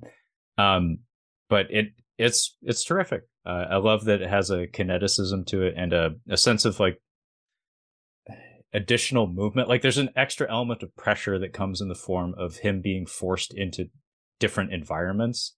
Like the Chilemba character is framed as being the greatest threat up to this point in the film. And as such, we need to find a way to demonstrate that to the viewer. I mean, shorthand for that in especially like 90s action Hollywood cinema is usually you just cast a bigger guy, and just like his body size will sell, like, oh, he's definitely stronger than the guy before, therefore he's a bigger threat or something. Whereas here it's like we need to have skill be the element that is demonstrating his superiority to the other people that John Paul Lee has faced in this film. And so by having him constantly being pushed into other rooms, like it shows that he's fighting literally off his heels. And I thought that element worked pretty well. And just the choreography is very, very tight here. Like these are two very skilled performers, and they do a wide variety of things. There's a little bit more groundwork in this fight than in the previous ones. I love the attention to detail in having patches of blood show up on the carpet as they're rolling around when they get to that one padded room with the has like blankets covering the windows or something. It's that one. It's the middle segment of the fight where they drop out the soundtrack. I love that little addition of that little detail goes a long way to show the desperation. And also the camera angles are really neat, or where we get that bit where Jean Paul is crawling towards the camera and gets pulled away, and you get a lot of face acting on his part where it just shows that he's grimacing and that he's not in control of the situation in this moment, and he's again fighting off of his heels. But I did have another question about the action design in this film. And that comes down to sound. I have some gripes, honestly. The use of sound effects and the types of sound effects that they used for a lot of the whooshing, like the mist hits and the actual hits, feels a little cartoonish to me. Like it feels like they're going for an old school Hong Kong kind of vibe, but it's not that. Like it's very distinctly not that. And on top of that, a lot of the fight scenes play out with like pseudo orchestral, like frenetic music playing over it, such that one segment in this final fight that doesn't have music really stands out, as does the dubbing of all the grunts and stuff. So I'm curious, like, what your thoughts on the sound and the music, especially during the fights. Like, what did you think? I do remember thinking that the sound effects, I'm trying to remember because I watched this and I watched a couple other films, and I'm trying to just make sure that I'm getting my feedback right, but I'm pretty sure I remember thinking that this is the one where sometimes the sound effects are there and then in other fights they're not, and that got on my nerves because it's like you said, sometimes they'll put the whooshing sounds in when they miss but not when they hit, and it's like no. You don't just make it go whoosh just because it hits. You have to put the whoosh in because that's supposed to be the sound of the speed of your arm moving. So it's like, if you don't put it in, it just becomes really noticeable when it does trigger. And I do remember in the beginning thinking that that's kind of a bit crap, but I also was like, again, it's a low budget film. It's not gonna annoy me all the way through. And it didn't. The sound effects of the connecting hits didn't bother me. And as far as the soundtrack goes, again, I liked it for the most part. It's not something I'm not a particular payer attention of sound design. Yes, in terms of sound effects, but in terms of music, I'm pretty easy. Like, as long as if I don't notice it, they've done a good job. If I notice it, they haven't. And that's how I play sound a lot of the time, is if I'm noticing that what you've done, it's distracting. If I don't notice what you've done, then it's merged lovely. But I noticed the sound effects. I noticed the music on a couple of occasions, but only because, as you said, it's so different to the other stuff. And then in the final fight, the music just cuts out, which to me signified that this was more serious. But I almost feel like this final fight should have been the most unrealistic because he took that massive amount of cocaine. He should have been like bouncing off of the walls and just, going full Hong Kong style, just anything goes. And if he fell apart afterwards because he completely broke himself doing it, fair enough. But I almost wanted it to be like, Drunken Master 2? No, I was actually going with the fights that Scott Adkins does in Universal Soldier Day of Reckoning when he starts to realize that he is one of them. And he's, and the way that they shot that, where all of a sudden he can move faster, he's stronger, he's better because he realizes he actually is. But I would have loved for that to have been the way they did this final fight, where Jean-Paul is able to outmaneuver his opponent because he's on drugs. Like, I'm not saying that, from his point of view, it should have been like he's this indestructible thing. And then as, say, a camera moves around a pillar after it's won, we as the audience could see that he's a bloody mess. And the only thing keeping him on his feet is the fact he can't actually feel how fucked up he is. I think that would have been my version of what they did here instead. Yeah, I think that would have been a very entertaining alternative approach to the choreography. I would have loved that. I would have loved to have seen him just like going like rictus grin face and blocking punches with his forehead and stuff. Yeah, exactly. And just like exactly. Not selling any of the injuries in the moment. It's just like, what is going on here? It's like, I just hit this guy in the face with a chair and he's smiling at me. What is the problem here? Yeah, but yeah. then, like you said, just he collapses into a heap afterwards or something, where he's just done. Yeah, because we've been seeing the fight from his perspective, where it's basically, like you say, it's the final fight in any kung fu movie. And then, say, as the camera pans around one of the pillars, it switches back to reality, and you actually see that he's like he's completely broken, and he's got black eye, bruises, cuts, etc., etc. And then he just falls over because his body can't take it, but his mind is like, yeah, I'm ready to go. And that still would have worked because everything that happens next when Taka walks in could still play out exactly the same, because his character is out anyway at this point in the film. He can't do anything. Yeah, actually, he doesn't, like John Paul Lee, Donnie, he doesn't really have much of anything to do after this fight. So, like, they could have put him in a wheelbarrow or something. And when the Tarker character shows up, just have him, like, weakly, like, reach up to, like, try to stop him and, like, tug on his coat or something. He's just like, I don't have time for you. Like he just ignores him or something. It would have sold just as well. See, this was always the thing that I felt didn't work with Death Grip, that I feel like they could have done with Donnie's character here, is if you're going to do a version where you see it from the character's point of view, you need to make it crystal clear through your use of color and lenses that what you're seeing isn't real. So that you immediately know that what you're seeing is inside his head, and it's like, it's brightly colored, it's lit up, it's film world. Kind of like how JCVD did it back in 08. But like if he was in the wheelbarrow, I can see it in my head now of he sees Tarka, and we immediately switch back to it's the cocaine vision mode, and you can just see him like kickflip his way up of the wheelbarrow and immediately start, hammering on Tarka, and then it just cuts, and all he's actually done is slump out of the wheelbarrow, and he's just like punching the floor. And I thought that would have sold it perfectly, as Tarka's just looking at him like, okay, and then the rest of it just carries on. I have no idea what his deal is, but I want some of that. Exactly. And it would have fit perfectly with the fact that Oddball gets to blow up the guy with his throwing axe.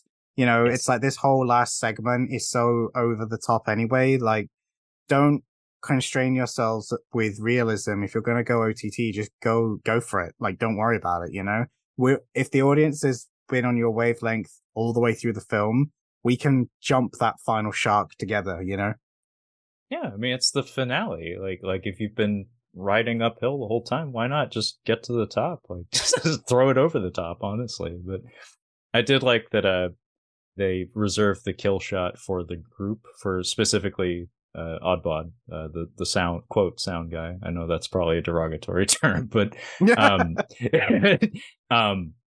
because he was the one that had the most, personal stake in that particular conflict. Like Chilemba was the fellow who took out a gal who he seemed to be very, very attached to. Yeah. So allowing him to actually get the final blow was very appropriate, and also very, very gory in a very satisfying way.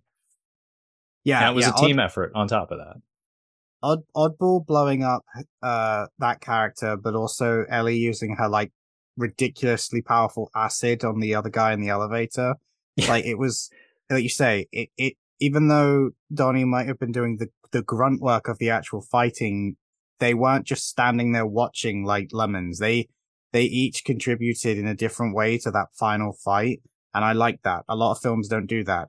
When it comes to the final fight, the side characters just kind of hide and hope that you forget that they're just sort of in the room doing nothing, Yeah, I'm a huge sucker for everybody pools their resources like very, very explicitly to take down a overwhelming threat. Like for instance, a dumb example that I don't particularly like, but it is an example, is Final Fantasy VII Advent Children has the oh wow, we're going back. Okay, it has what the handshake from hell, where it's basically there's a thing hanging in the sky, and every major character has to grab the hand of the main character and throw him further into the air, and they keep like leapfrogging him further and further into the sky, and it's so fucking stupid and over the top. But from a visual symbolism standpoint, it's very effective. It's unity. We pool our resources together to take out a more overwhelming force. Better example. Go on. Oh, better example. But I don't know if it's better, but if it's I think it's Invisible Target. It's yes, Nicholas Say and Sean Yu, and Jackie JC Chan, versus Jingwu. There's that bit where I think one of them throws a punch and someone behind him like pushes into him in order to nudge his fist further forward in order to make contact. And also I think Jackie Chan is holding Jingwu by the ankles at the time. So it took all three of them to land that one punch. And it's, from a visual standpoint, it's very cool. Logistical standpoint is kind of silly, but it's fun. Yeah, see, I was going to say, like, in terms of martial art films, it's such an integral part of the message where you have two characters that are going to team up to take down the bigger threat. And I'd be lying if I could remember all of the actors' names, but what immediately sprung to mind when you were talking was the final fight in SPL 2. Yeah. Where and Tony Jaa. Yes, yeah. Tony, yeah, when those two go in and they've spent most of the film not really being on the same side, but, at this point they finally decided that they have to, because the guy waiting for them would just tear them apart otherwise. And the choreography of that final fight, it shows you that they need each other in order to win. Like there is no version of those fights where either character could pull off that win on their own. And when you can channel that effectively, I think that really works. But it's much harder to do because you've got to make that main villain feel like he's invincible, Well, yeah, Jingwu was, I think, the third man in the room for that SPL2 fight. Funny enough. Again, everything is wrestling. A big part of this, in terms of, quote, booking a fight like this, the only reason this really works is because the villain is either so overwhelming, like you said, that's the only way that you could conceivably have these characters actually defeat them, or this character is a shit heel and they're despicable in such a way that you don't, like, honor doesn't enter into the picture. Because in a lot of martial arts films, it would be deeply unsatisfying to see like the big bad of a movie get the Indiana Jones, the Raiders of the Lost Ark treatment, where it's just like, hero walks into the room and shoots a guy who doesn't have a gun or something like that. Or say John Paul is the guy to pull a knife on the bad guy or something. It's like, no, that's just not done. Like you let the bad guy pull the knife, so the hero, because he broke the rules of combat in that instance, where it's like, oh, he's the bad guy now, and now it's fair game. John Paul can bust out anything he wants on this guy. And in the case of Chilemba, he's done some really awful things in this movie up to this point. So you don't there's no honor in it. It doesn't matter. Like John Paul doesn't have to beat him clean in order for you to feel satisfied. It's all you want is for the bad guy to get his. Yes. At the time of people listening to this, the episode will be out, but it won't be out at the time of recording. But it reminds me of the very last fight in Accident Man 2, Hitman's Holiday. Yeah. And a lot of people miss the fact that when Andy's character dies at the end of the film, he reaches for the sword because he realizes he can't beat the Accident Man, and then he gets killed by the shotgun. But he only got killed by the shotgun because he reached for the sword. It's like, that's the bit that made it work, that I actually missed myself the first time and I was disappointed. And then when I rewatched it, I was like, never mind. I like this now. Yeah. I mean, the more selfish parts of me wanted one more minute because what we got was so amazing. The selfish part of me still wants that, unfortunately. But like I said, these are visual storytelling rules that when you abide by them, it makes for a more satisfying product. Again, in wrestling terms, and Andy picked up the steel chair.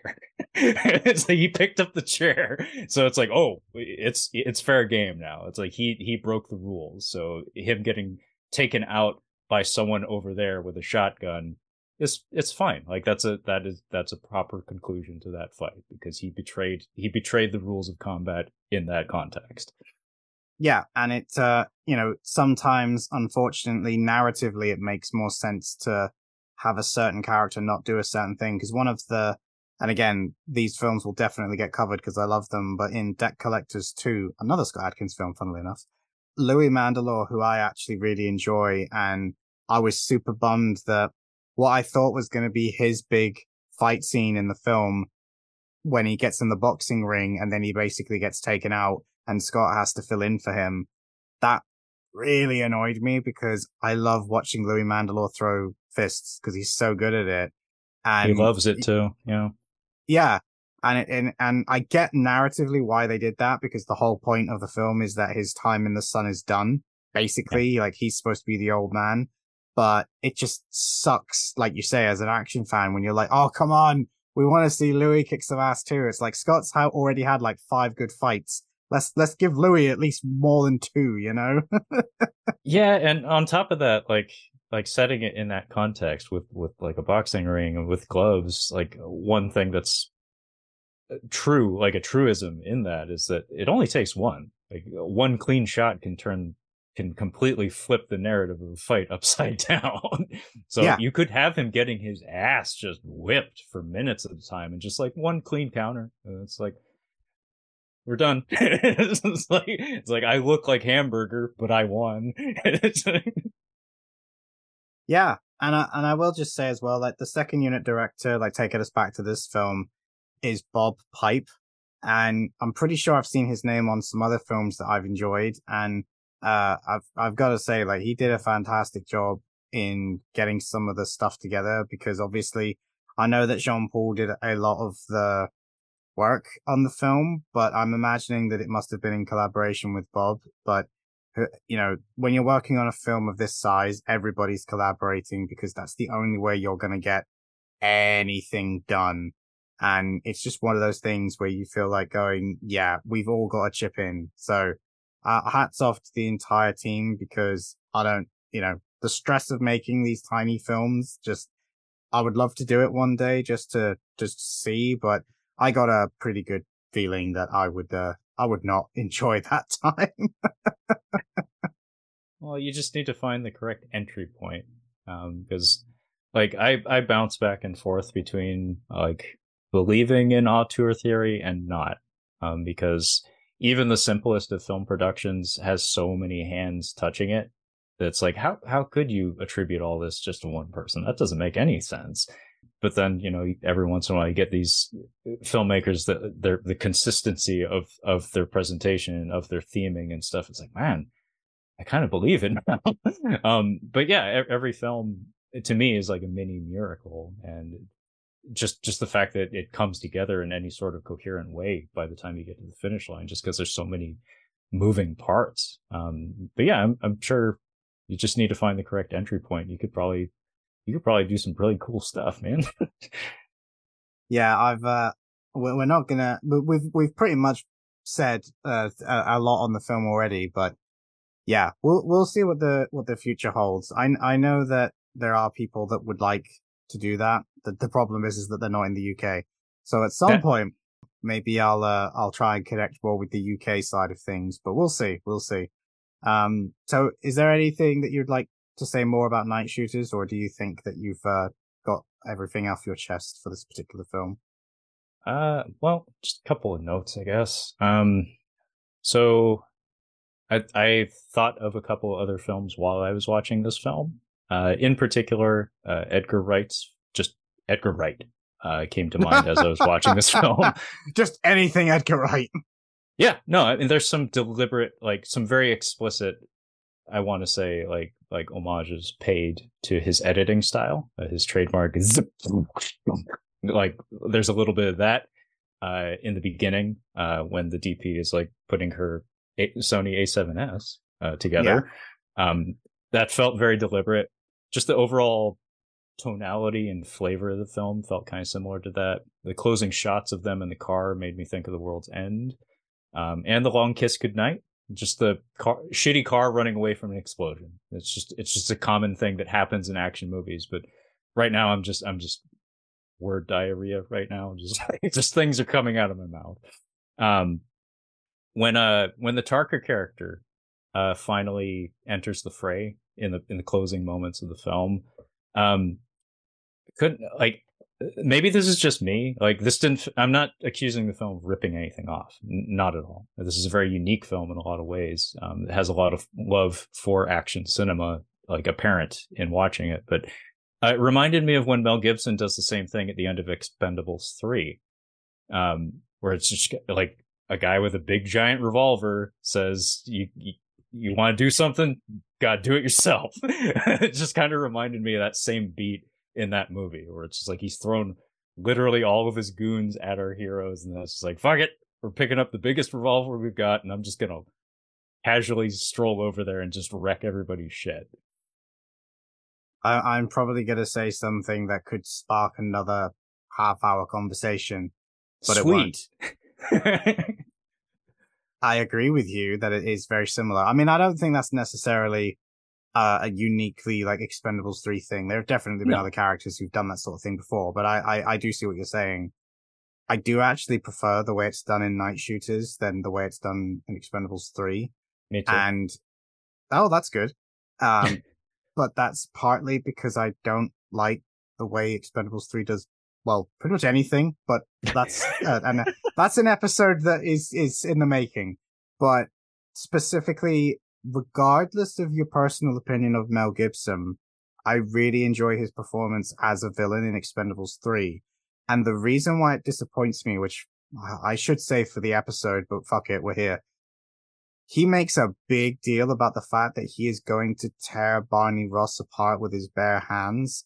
And I wanted that to resonate in that fight. And it doesn't, because the second he gets a few punches in the face, he goes for his revolver again. And Stallone goes for his machine gun. And that pissed me off immensely, especially given how good the fight was between Stallone and Van Damme in Expendables 2, where they really sold you on how much there's a hatred that is brewed between them. And yet Expendables 3 has a personal connection. Neither one of those guys would go for a gun in that scenario, even if the building comes down around them. They want to strangle each other. And that annoys me so much that they didn't commit to that, you know? Yeah, that's a very frustrating scene. I agree with you. Mel Gibson is a magnetic screen presence. Terrible human being, as far as we can tell, allegedly. I don't know if that's alleged or not, but divorced from his actual personhood. Like as a performer, He brought it in that movie. He brings it in a lot of movies, if I'm being honest, regardless of what year they're produced. And yeah, the build up to that fight, unfortunately, like they kind of shot themselves in the foot there, because his performance in that scene when they're in the van with him together is terrific. And they really do a fantastic job of making him seem like a legitimate threat.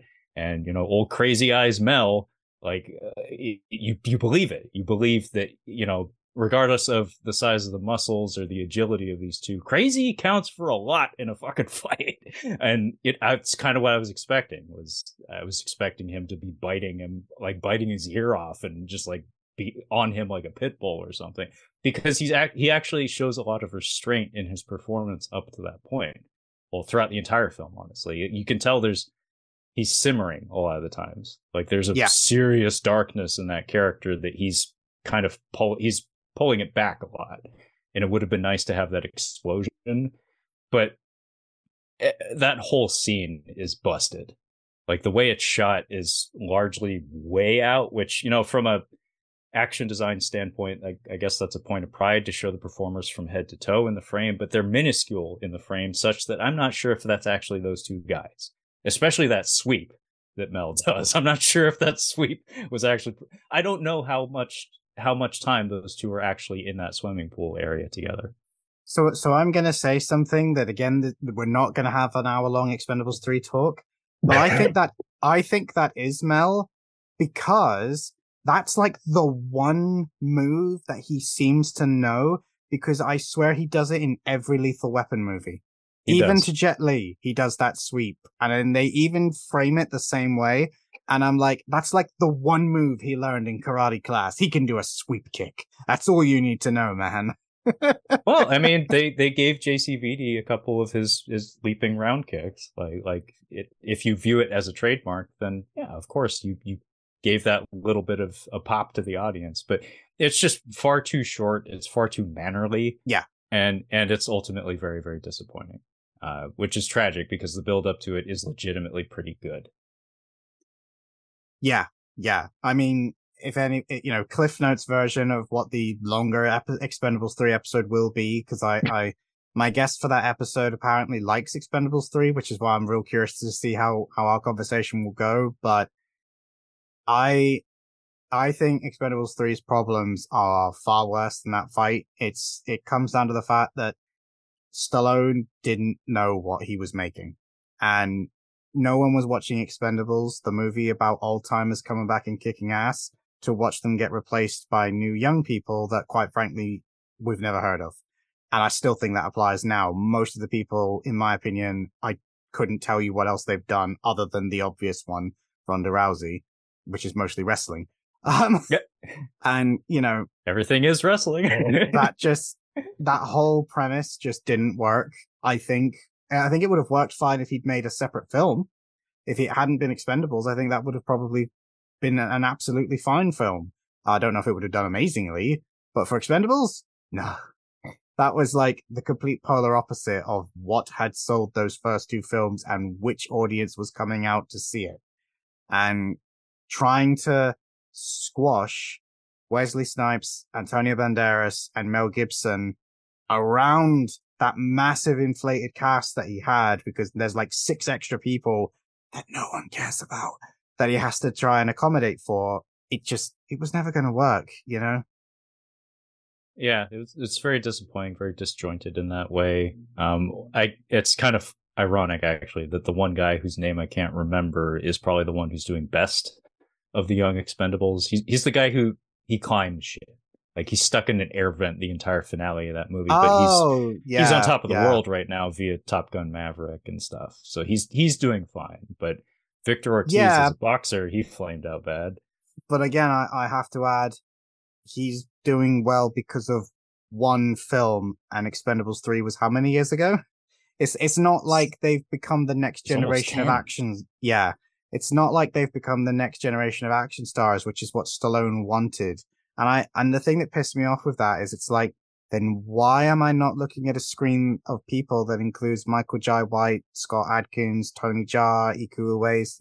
It's like, they're out there. but you just cast young, pretty Americans, and that pissed me off, in all honesty. Yeah, it didn't work for me either. And if I'm being selfish and honest, it's always kind of bothered me that I don't know if it's an ego thing on the part of Stallone and everybody in those movies. I don't know, but it's called The Expendables, and everybody's only getting older.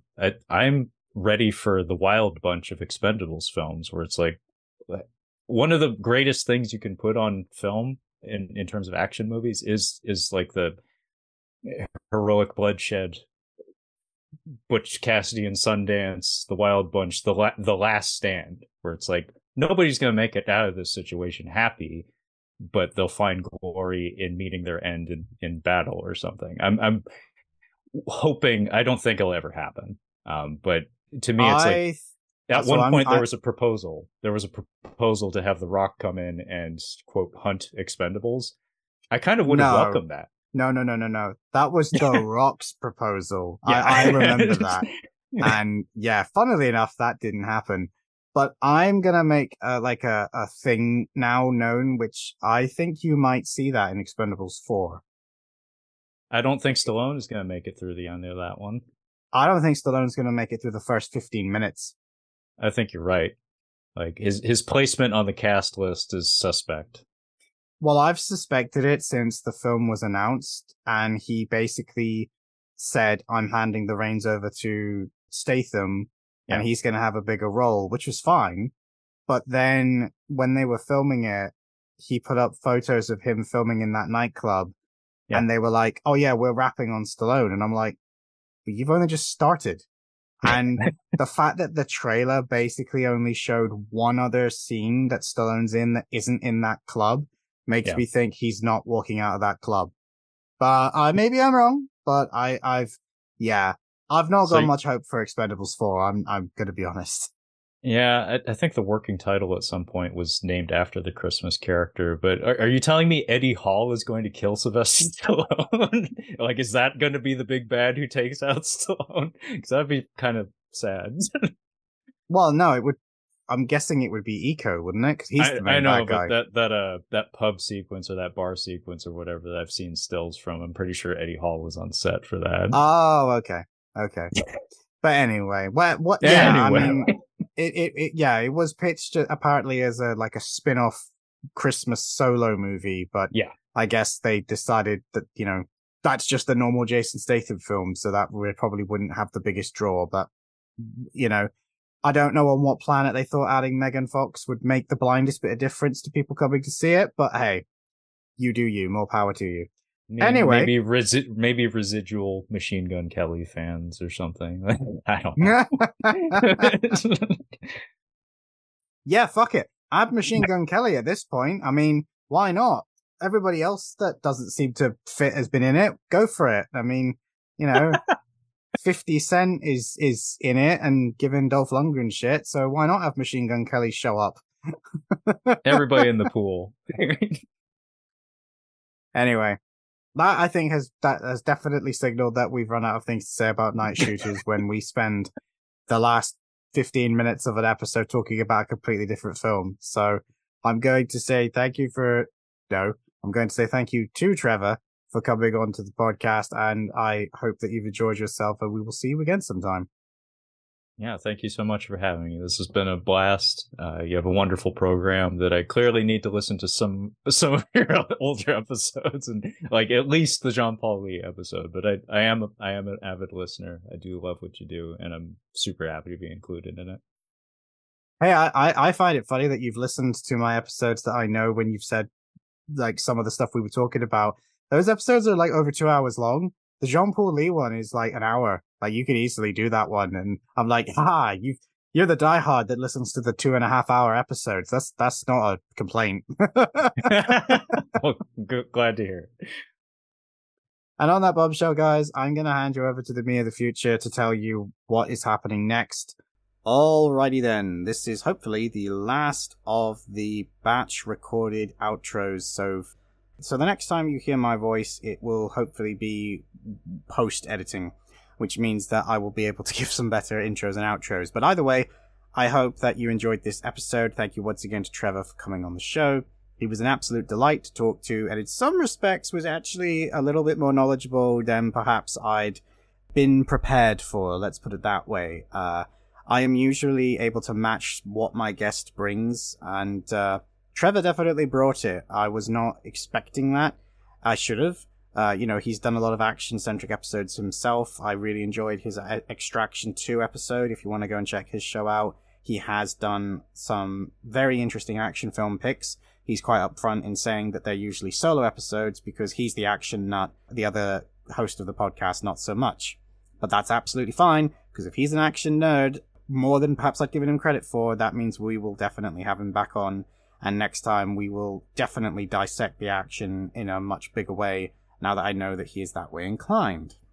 So with that said, guys, that does beg the question, what's next? Well, if you can remember, because again, at the time of recording, this is quite recent, but by the time you hear this, it won't be, I put up a tweet asking you whether or not you like the idea of having a ninja month, and I told you that we are going to have a shinobi season, or the season of the shinobi, whatever works for you, whatever sounds better. Well, it's time. The next episode will be the beginning of that season. And I don't want to say what the film is because, again, I'm recording this well in advance, so I'm not entirely sure which one is going to be the first one. I'm pretty sure I know what one it's going to be, but it does depend on recording and editing and scheduling. So, either way, the next episode will be the beginning of the Shinobi season, and it's going to be several weeks of ninja films, many of which are the classic films from the 80s that you want me to cover, and that have a bunch of nostalgia, and that you guys clearly go crazy for. And I'm really looking forward to either watching some of them for the first time, and some of them are going to be rewatches that I haven't seen in years. There are also going to be some more modern films sprinkled in there, of which you can probably work out what they are. Yes, you're going to hear me talk about a Scott Adkins film, for sure. And yeah, we're also going to be looking at the film that had Sho Kosugi's last screen credit. So, I hope you're excited for the season of Shinobi. I certainly am, and I think it's going to be really cool to check out these ninja films. It's going to be very different to what we've been checking out recently. Don't worry, if ninjas aren't your thing, there's still going to be plenty of stuff on the website. There's still going to be plenty of stuff coming in the future. And I am very much looking forward to doing perhaps some more themed stuff, or some more connected stuff. I haven't decided yet, but we'll see how the ninja season goes. Either way, guys, that's going to be it for this one. I look forward to seeing you next time for the beginning of Season of Shinobi. But until then, stay safe, take care of yourselves, and I will see you in the next one. On the